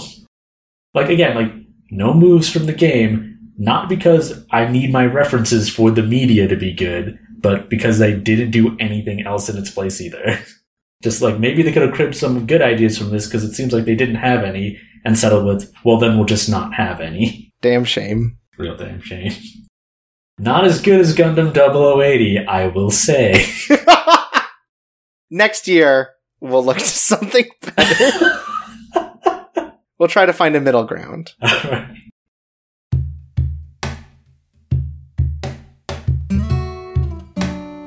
So now that we've talked about Devil May Cry, it's time to answer some fan mail. You know, you might be surprised. I don't think many people have seen this. So, questions are a little more scattershot than maybe they usually are. First one comes in from Calendon. Which one of you should have been the one to fill my dark soul with light? I think that's up to, again, someone who knows about the games. Probably up to you to fill their dark soul with light. Can you explain the context behind that? Okay, so in the in Devil May Cry 1, Mundus is about to kill Dante, and then Trish, having like developed feelings, steps in and like saves him, like gets killed instead. And then you have a boss fight with Mundus where you appear to beat him. And then Dante's back in that room and he sees like Trish, you know, dead on the ground, and picks her up and it's like, you know, I should have been the one to save you. Should have been the one to fill your dark soul with light. Like, his voice does crack. There's a reason they didn't call Drew Coombs back for that role. And it plays like this really cheesy, like MIDI sad theme. Cool. That's pretty cool. Then we have one from The Toughest Beam, which I think this is going to be a more general question than just the anime, which is, does Devil May Cry use Christianity and specifically Western demonology in interesting ways, or does it clearly not understand it in similar ways as something like Neon Genesis Evangelion? And, like, I don't think it takes anything from, like, Christianity or demonology. Like, the only thing that ties it to any sort of, like, religious context is the fact that Dante gets, crucified. Yeah, like, the games, like, they don't really take directly from, like, Christianity, especially, but it's more like this class of enemy, each one is named after, like, a circle of hell from the Divine Comedy, or these are named after, like, a specific deadly sin, etc. And it does pull from a few different cultures, for sure, to, like, get all its names. Kind of like Shin Megami Tensei. Mm-hmm, sure. But it's less interested in, like, trying to hem close to that and mostly just use, like, cool iconography when it can. Right. And ideas. But this show, the demons are pretty generic and... they're just like goblins. Yeah, they're like goblins. They're not... The weird thing is, like, some of the demons in, like, Devil May Cry 1 are, like, lizard men. They're not, like, really any... Like, I guess that is probably in a few mythologies, but like they're lizard men in armor.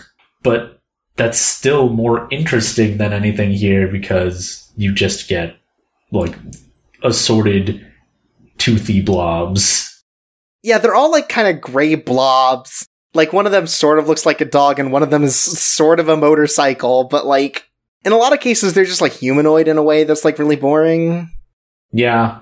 Yeah, they have them pretty close in design to each other that when new ones show up, all I can say is I'm pretty sure I haven't seen that one before. Like there are two in here that have like unique designs. And the first one is in Rock Queen where like the entire iconography is sort of like based around like the Little Mermaid and sort of like giving up something to garner success. Yeah. And so Elena gets like gills and stuff and kind of gives off this sort of like kind of like fish, like sea monster sort of vibe. Mm-hmm. So it's got like a sense of style to that. And then in like in Rolling Thunder with the guy who's pretending to be a priest, it sort of like has this look of like a pagan god. Mm-hmm. So I guess that's the closest thing it has to sort of like kind of playing with Western demonology, and that it has like very pagan ideas. Like it's got kind of the hoofed feet, it's got the big horns, and it's got sort of like the half-back sort of wings. Mm-hmm. But for the most part, it's just like, oh, this is just like a humanoid person.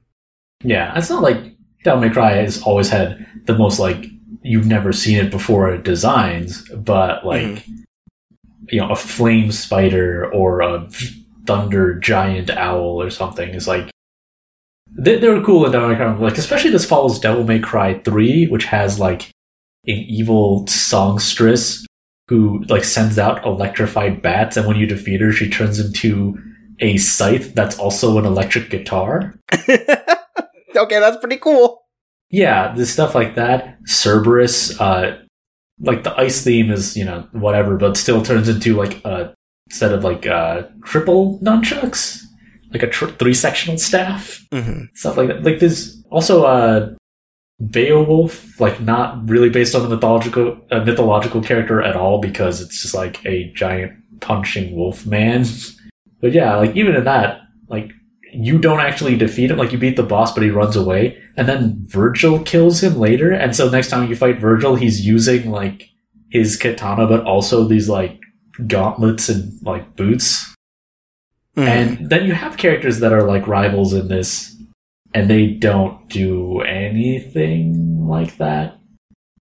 Not again, like not to like reuse ideas, but I don't know, like anything like that, any hint towards that at all, that like these characters have been doing something in the background. And like, I keep thinking about this, like, I guess the closest that like it gets to sort of like building out the human ones into something even at all bigger is like Baal and Modeus. Yeah, exactly.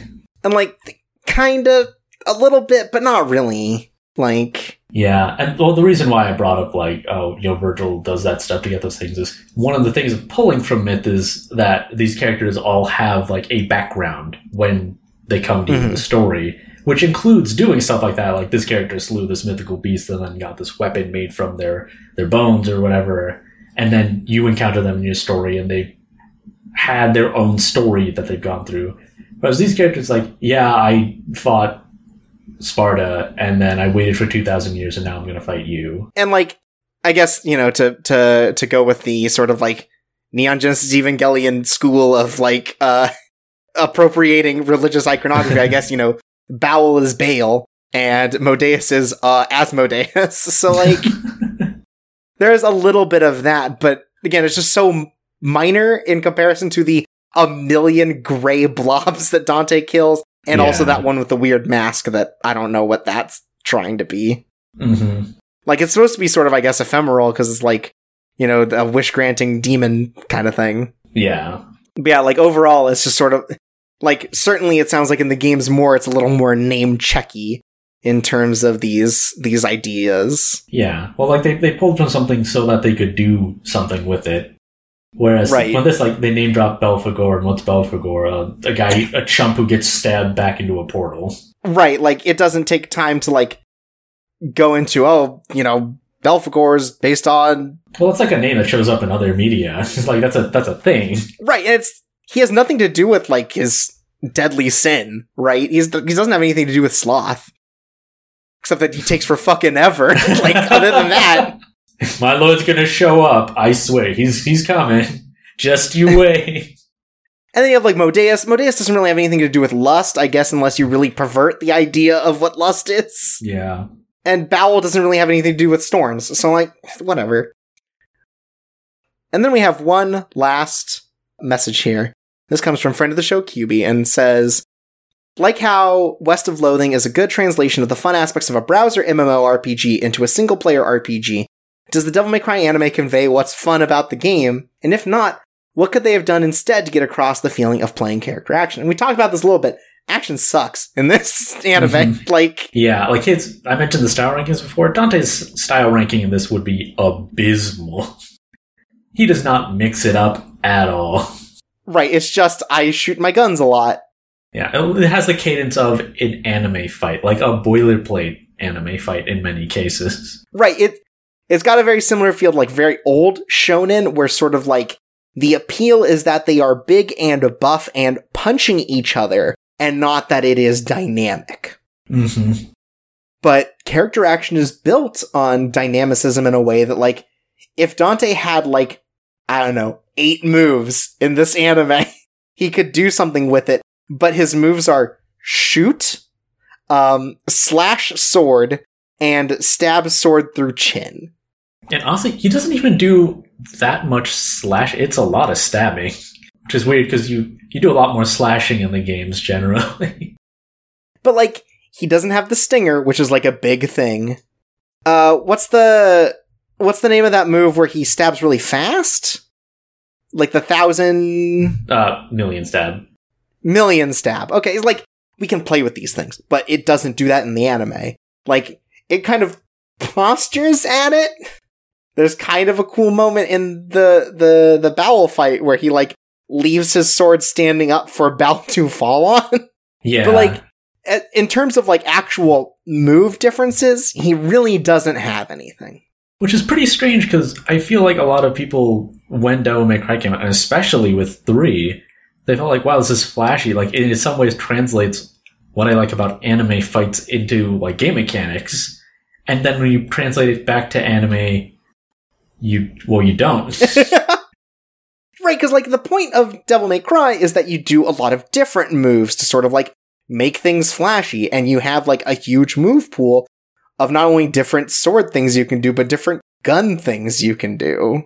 Yeah, exactly. There's, like, a range of moves, there's a range of weapons and styles, and even in the cutscenes when he does stuff that you can't do in the games, like, that still reaches beyond, like, it's okay that he does it because maybe in the game it wouldn't make much sense to do, like, I could imagine slotting some of those things in, like, mechanically, like, programming them would be a nightmare. So it's okay that they're not in the game, but they are cool for a cutscene. Mm-hmm.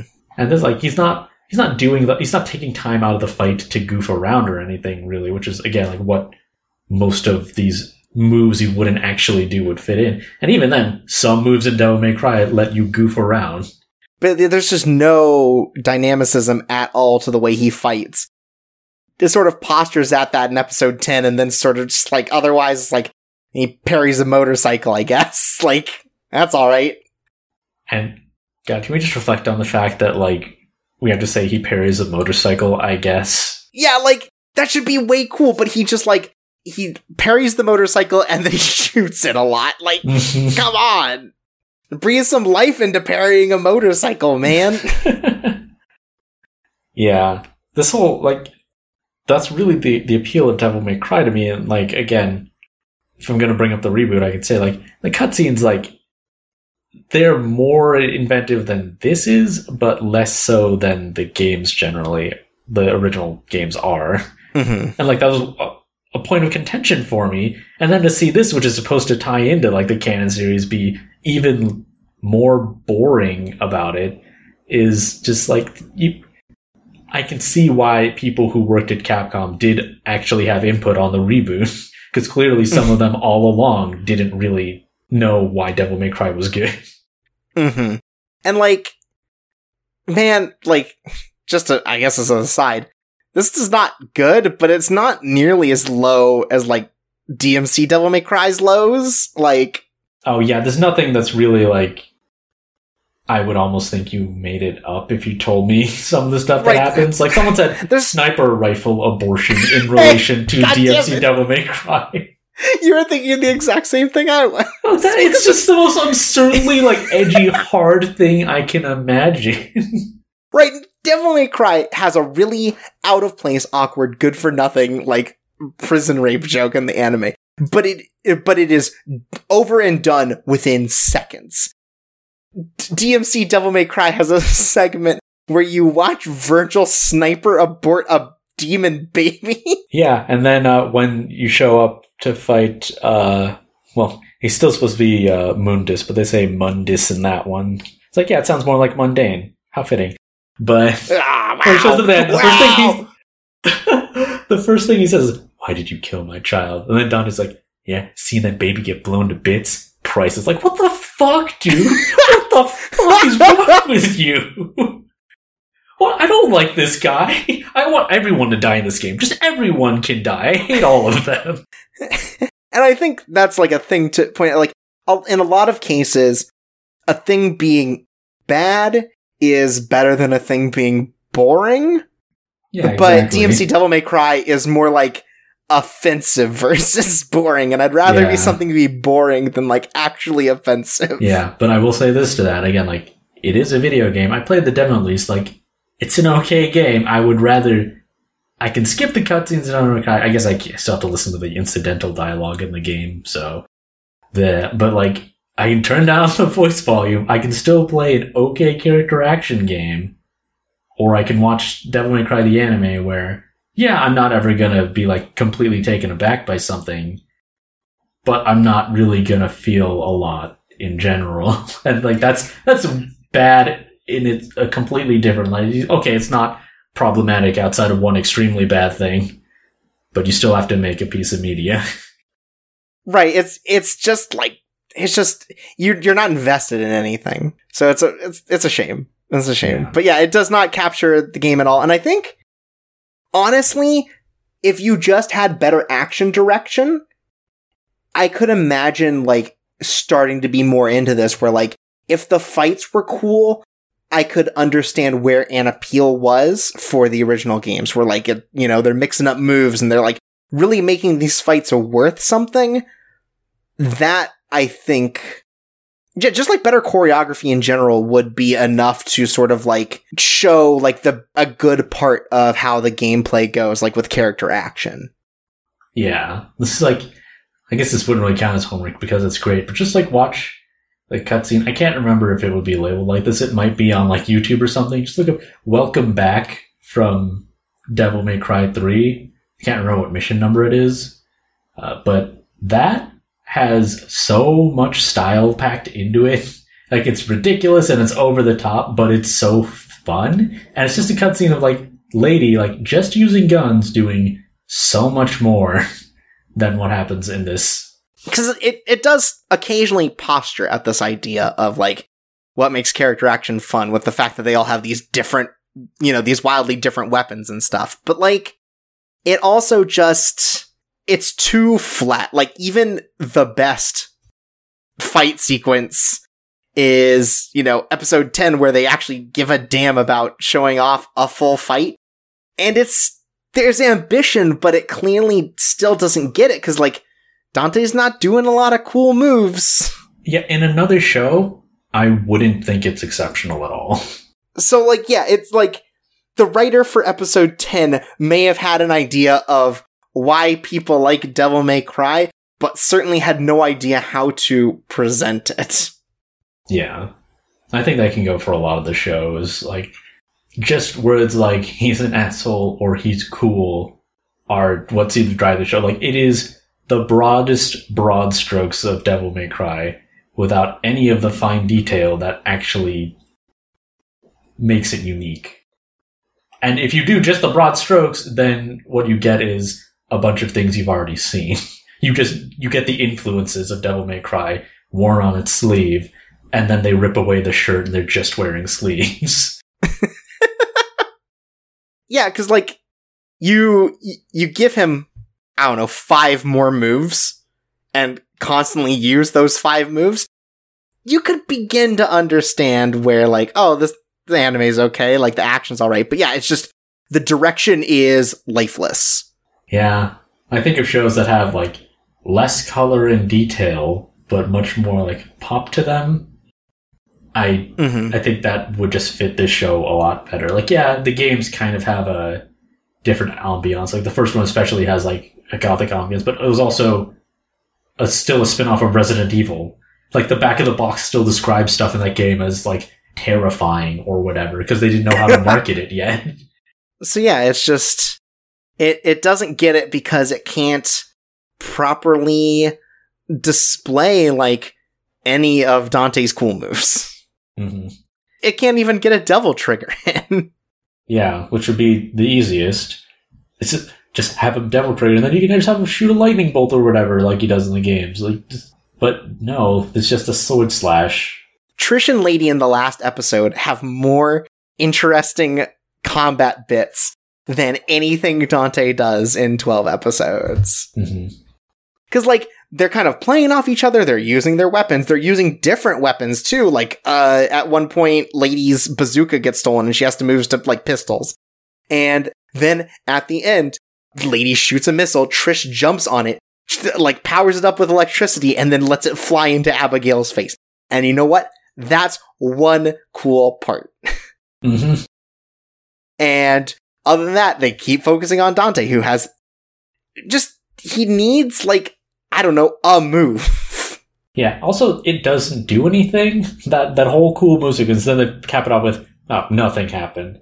Not like, it would be better if maybe that whole scene, too, because again, like, this really undersells those two characters. Like, I don't know, it's never really shown in Devil May Cry that they absolutely can't do the things that Dante does. Like, yeah, to a point that is true, but it should have been like, oh, you know, like, we can't quite break through to the other side. Like, we can't beat him, but we can at least hold him down. But no, it's like they shoot a missile at him, charge it up, do a cool move, and it doesn't do anything. It's like, alright, well, I guess we have nothing to do.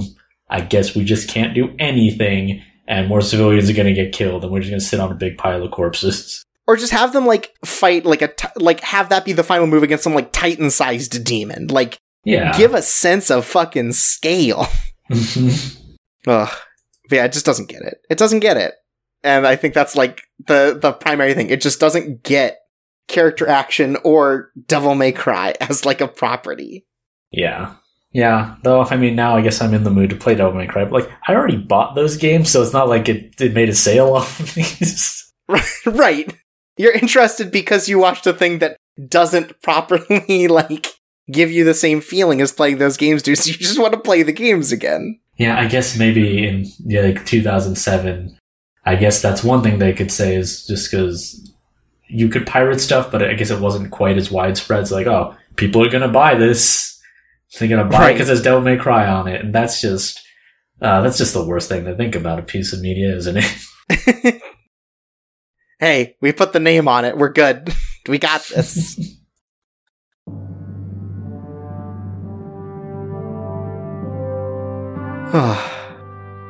I think that's everything I have to say about Devil May Cry, the animated series. We've said a lot about this very middle-of-the-road series. It's not so close to being good, but, like, it has the seeds of a good series. Yeah. And just, there are so many things going into it that, like, undermine it, that there was an opportunity there. Yeah, I think just the weirdest thing about Devil May Cry, the animated series, is that it's not good in any of the ways you'd expect it to be. And it's not bad enough at what it's bad at to make it interesting that it's not good at any of the things it's supposed to be good at. And yet we can't stop talking about the things that it almost does good. Yeah, well, there's a big resounding... Like, it's not the only piece of media I've experienced this with.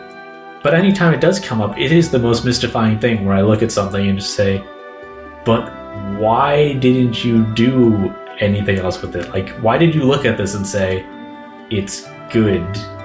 Why do you look at this and say, like, it's done?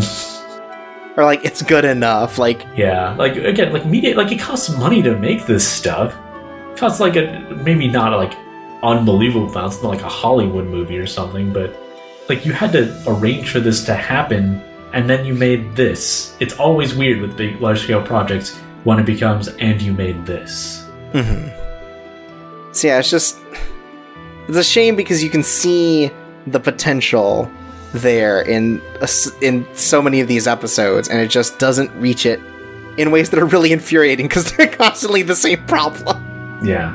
Well, I guess another way I could put it is it seems like no one working on this anime realized how gay Devil May Cry is. I mean, also an and issue. They should have. God, I'm trying to think of the last time I was like this mad about a show being mediocre, and I can't think of it.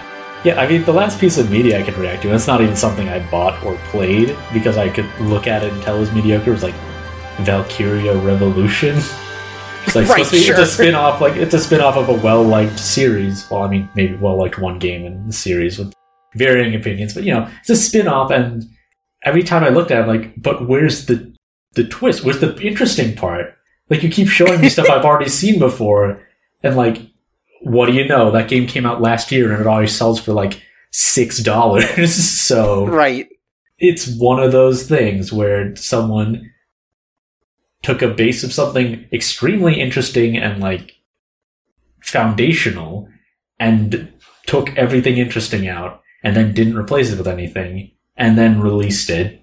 Yeah, I won't say it's a waste of my time, because I'm glad we got to talk about it, and now I can say I know. But it would be a waste of your time to watch it afterwards, anyone who watches it. Right, maybe just don't. It's okay. I can't even say watch it for a laugh. It's just it's not funny to laugh at. Watch Death Poker. Yeah, watch Death Poker. Literally just watch episode 9, and I think you'll be good. Mm-hmm. Watch Death Poker, and then just play Devil May Cry 1. I even I like 2. I know it's not very good, but played a bunch of other PS2 action games, and I feel like people forget how bad games could be in that era. But even still, I'll say, like, just play Devil May Cry. Like, there's that HD collection coming out of the games, the first 3 at least, and like 4 just got that special edition, so it's on all the latest stuff. Just play that. Like, if you want Devil May Cry, if you don't know about it, just do that. Really. Yeah, it's going to cost money, and maybe you already have like a Crunchyroll subscription or a Funimation account or something, and you can watch Devil May Cry. Time isn't exactly money, but in the sense that time is money, this is a bigger waste of it. You could watch a better action show about demons. Mm-hmm. You could watch, in fact, Kekkai Sensen or Blood Blockade Battlefront, which is like a way better like integration of like demon and human world sort of like discussion of like what it's like that these two races like coexist, or these two species coexist. Like, there are things that do like the same sort of idea of Devil May Cry way better than the anime does. Mm-hmm. I don't know, watch Gungrave. Like there's so many things that you could just watch instead that are like better opportunities for like the same type of story. Yeah, exactly. Anyways, I'm glad we had this episode. I'm glad I got to air all my dirty laundry. Like, I don't always feel like I just get to like complain about something a lot. I try to stay, a little more positive, but like, it felt so cathartic to like complain about a thing that could have been okay. Yeah. No, I mean, like, I don't like to do that much either, but I feel like there's just not a lot out there about this show to base. Like, I always heard from some people, oh yeah, it's not that good. But like, it is worse than that, than just it's not that good. But also it's not a legendarily awful thing, which is why you don't hear about it. Right, so like, no one talks about it, and no one's ever asked about it in interviews, so like... Mm-hmm. The only place you're going to get this hard-hitting coverage about a video game tie-in anime that no one cares about. Now you know why. At least you guys know. We watched this so that you don't have to. Anyways, thanks, Sid, for joining me on the show. Where can people find you online if they want to hear more of your opinions? Well, I'm on Twitter at BeamSplashX. Definitely came up with that one in middle school.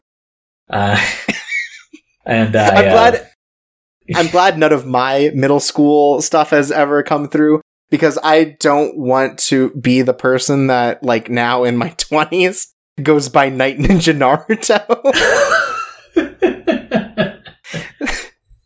Beam Splash X, of all things, not the worst, middle school name you could have come up with. Yeah, pretty much. Like, I'm okay enough with it to stick with it. And also, hey, the reason I kept using it, it's never taken on any websites I sign up for. It doesn't have any numbers in it. Awesome. And, but also, I write music. I've been away from it a while, though I did just do, like, another opening theme for another friend's podcast, so I'll probably tweet about that when it comes up. It's a synth cover of John Cena's theme because it's a wrestling podcast, so cool. Not reflective of most of my music. But my Bandcamp page is linked on my Twitter. I also have a games podcast called We Thought About Games. You can find that on Twitter at ThoughtABTGames or WeThoughtAboutGames.com. It's 5 episodes, erratic release schedule, but after I actually was working on watching Devil May Cry for this month. But the 5th episode is recorded and I have all the files set up, so I'm going to be editing that.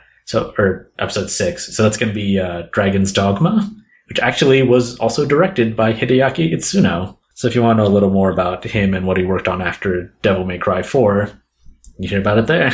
Also, those podcasts may be longer than ours. Yeah, they're pretty lengthy, but I, as a combination of the historical context of which the game is in, criticizing aspects about it that might not have held up, as well as like praising things it does well as also being our personal experiences about it, because I can't really match like games historians or journalists who like talk to people who made these games, obviously. But what I can communicate at least is like a personal experience I and my whatever guests I have on for that episode have had. So yeah, you can hear about the backstory for Nier anywhere. But if you want to hear about it from people who played that game of our own accord, just because we thought it seemed interesting and like what it's like for people like that, like without any hype or anything driving it, just we wanted to play this game and we did. I'd like to think that that's the strength of it. Mm-hmm. And as always, you can find me at Chorpsaway, CHORPSAWAY. Also surprisingly not taken on any websites when I try it. The only time it's taken is when I forget my password, like on PSN. But yeah, so, I'm available there. You can find me on YouTube at Chorpsaway as well. I think the unique YouTube.com one is ChorpsawaySA. Otherwise, you can find the podcast at Coco_disaster on Twitter.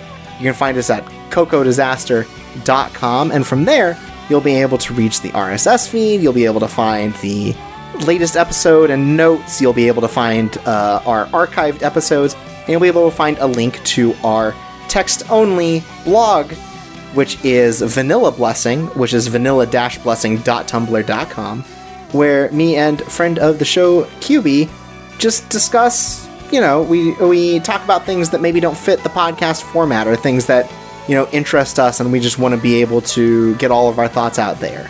Other than that, thank you again for being on the show, Sid, and sitting with me for 3-some hours now talking about this. Yeah, thanks for having me on. I had a good time. We gave this more care than maybe anyone else ever has. And until next time, where we'll be doing our seasonal coverage, talking about the upcoming shows for spring 2018 and our thoughts on the winter 2018 shows. I've been Chorpsaway. And I've been Beam Splash. And sweet dreams.